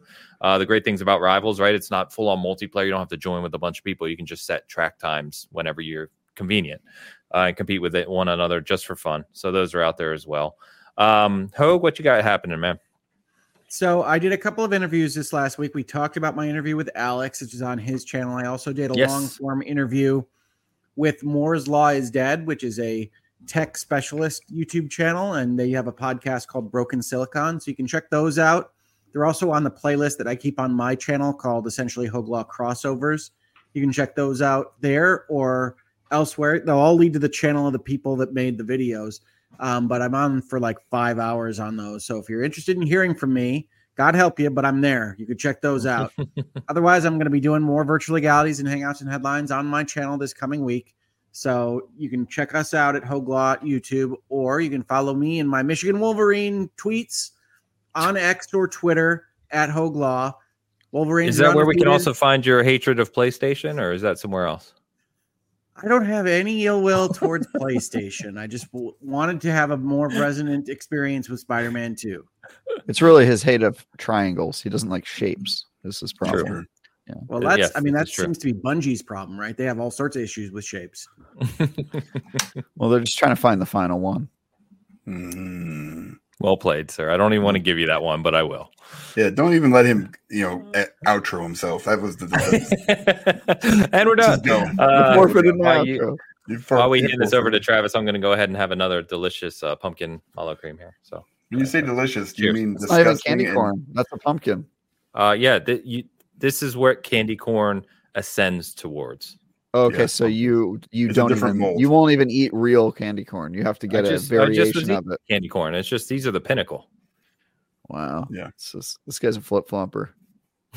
So you can my last review is Lords of the Fallen, so if you haven't read that, check it out. But this week I've been working on stuff that isn't released yet, so the only thing new that you can watch is or read is Assassin's Creed Nexus preview, and then I've got a whole bunch of stuff coming out next week, and I'm working on the Return to Moria review, which I'll have a review in progress tomorrow, I hope, live at some point, and unfortunately, I'm not going to have a full review before the game comes out because they didn't give us codes in a super timely manner. Nice. And then I've got a whole bunch of other reviews coming up this year. I'm probably going to review the Dead Island 2 DLC. Going to review Assassin's Creed Nexus. Yeah, November. Maybe the Asgard's Wrath 2, and I got a bunch of cool projects I'm working on. Have a sleeper favorite game experiences of the year list. Dead Island 2, I love. You know what? Definitely not GOTY material, but I love that game and I've come back to it a number of times. It's a good game. I'm excited to see what the expansion is. Yeah, I had a lot of fun with it. I was just going to say, going back to the question we started the show with around one change to a game that would have, elevated a game for you. For me, Dead Island 2 would have been if it was open world. I don't like the segmented small levels. Yeah, interesting. But anyway. Yeah, it'd be interesting to go back and go over all the games that would have had a shot at Game of the Year any other year. 2019. The one change is move your release date, right? Yeah, move your release date to a different year. That's me. Thanks for having me, guys. Thanks for joining us this week. Yeah. Appreciate the effort. It is hard to get out of bed at 7:00. Trust me, it's not easy. Chat. You've been awesome as always. Thank you as always. Cheers to all of you who hang out with us and contribute to the show and check in with us every week, leaving us comments. Lots of people who, watch and leave a comment on both channels as well, for engagement and help with that. So thank you as always. Just want to continue to shout that out. Really appreciate it. Enjoy your games this week. There are plenty of things to enjoy no matter what you like. Go enjoy them. Have fun. We'll talk Alan Wake 2 next week and among other things. Until then.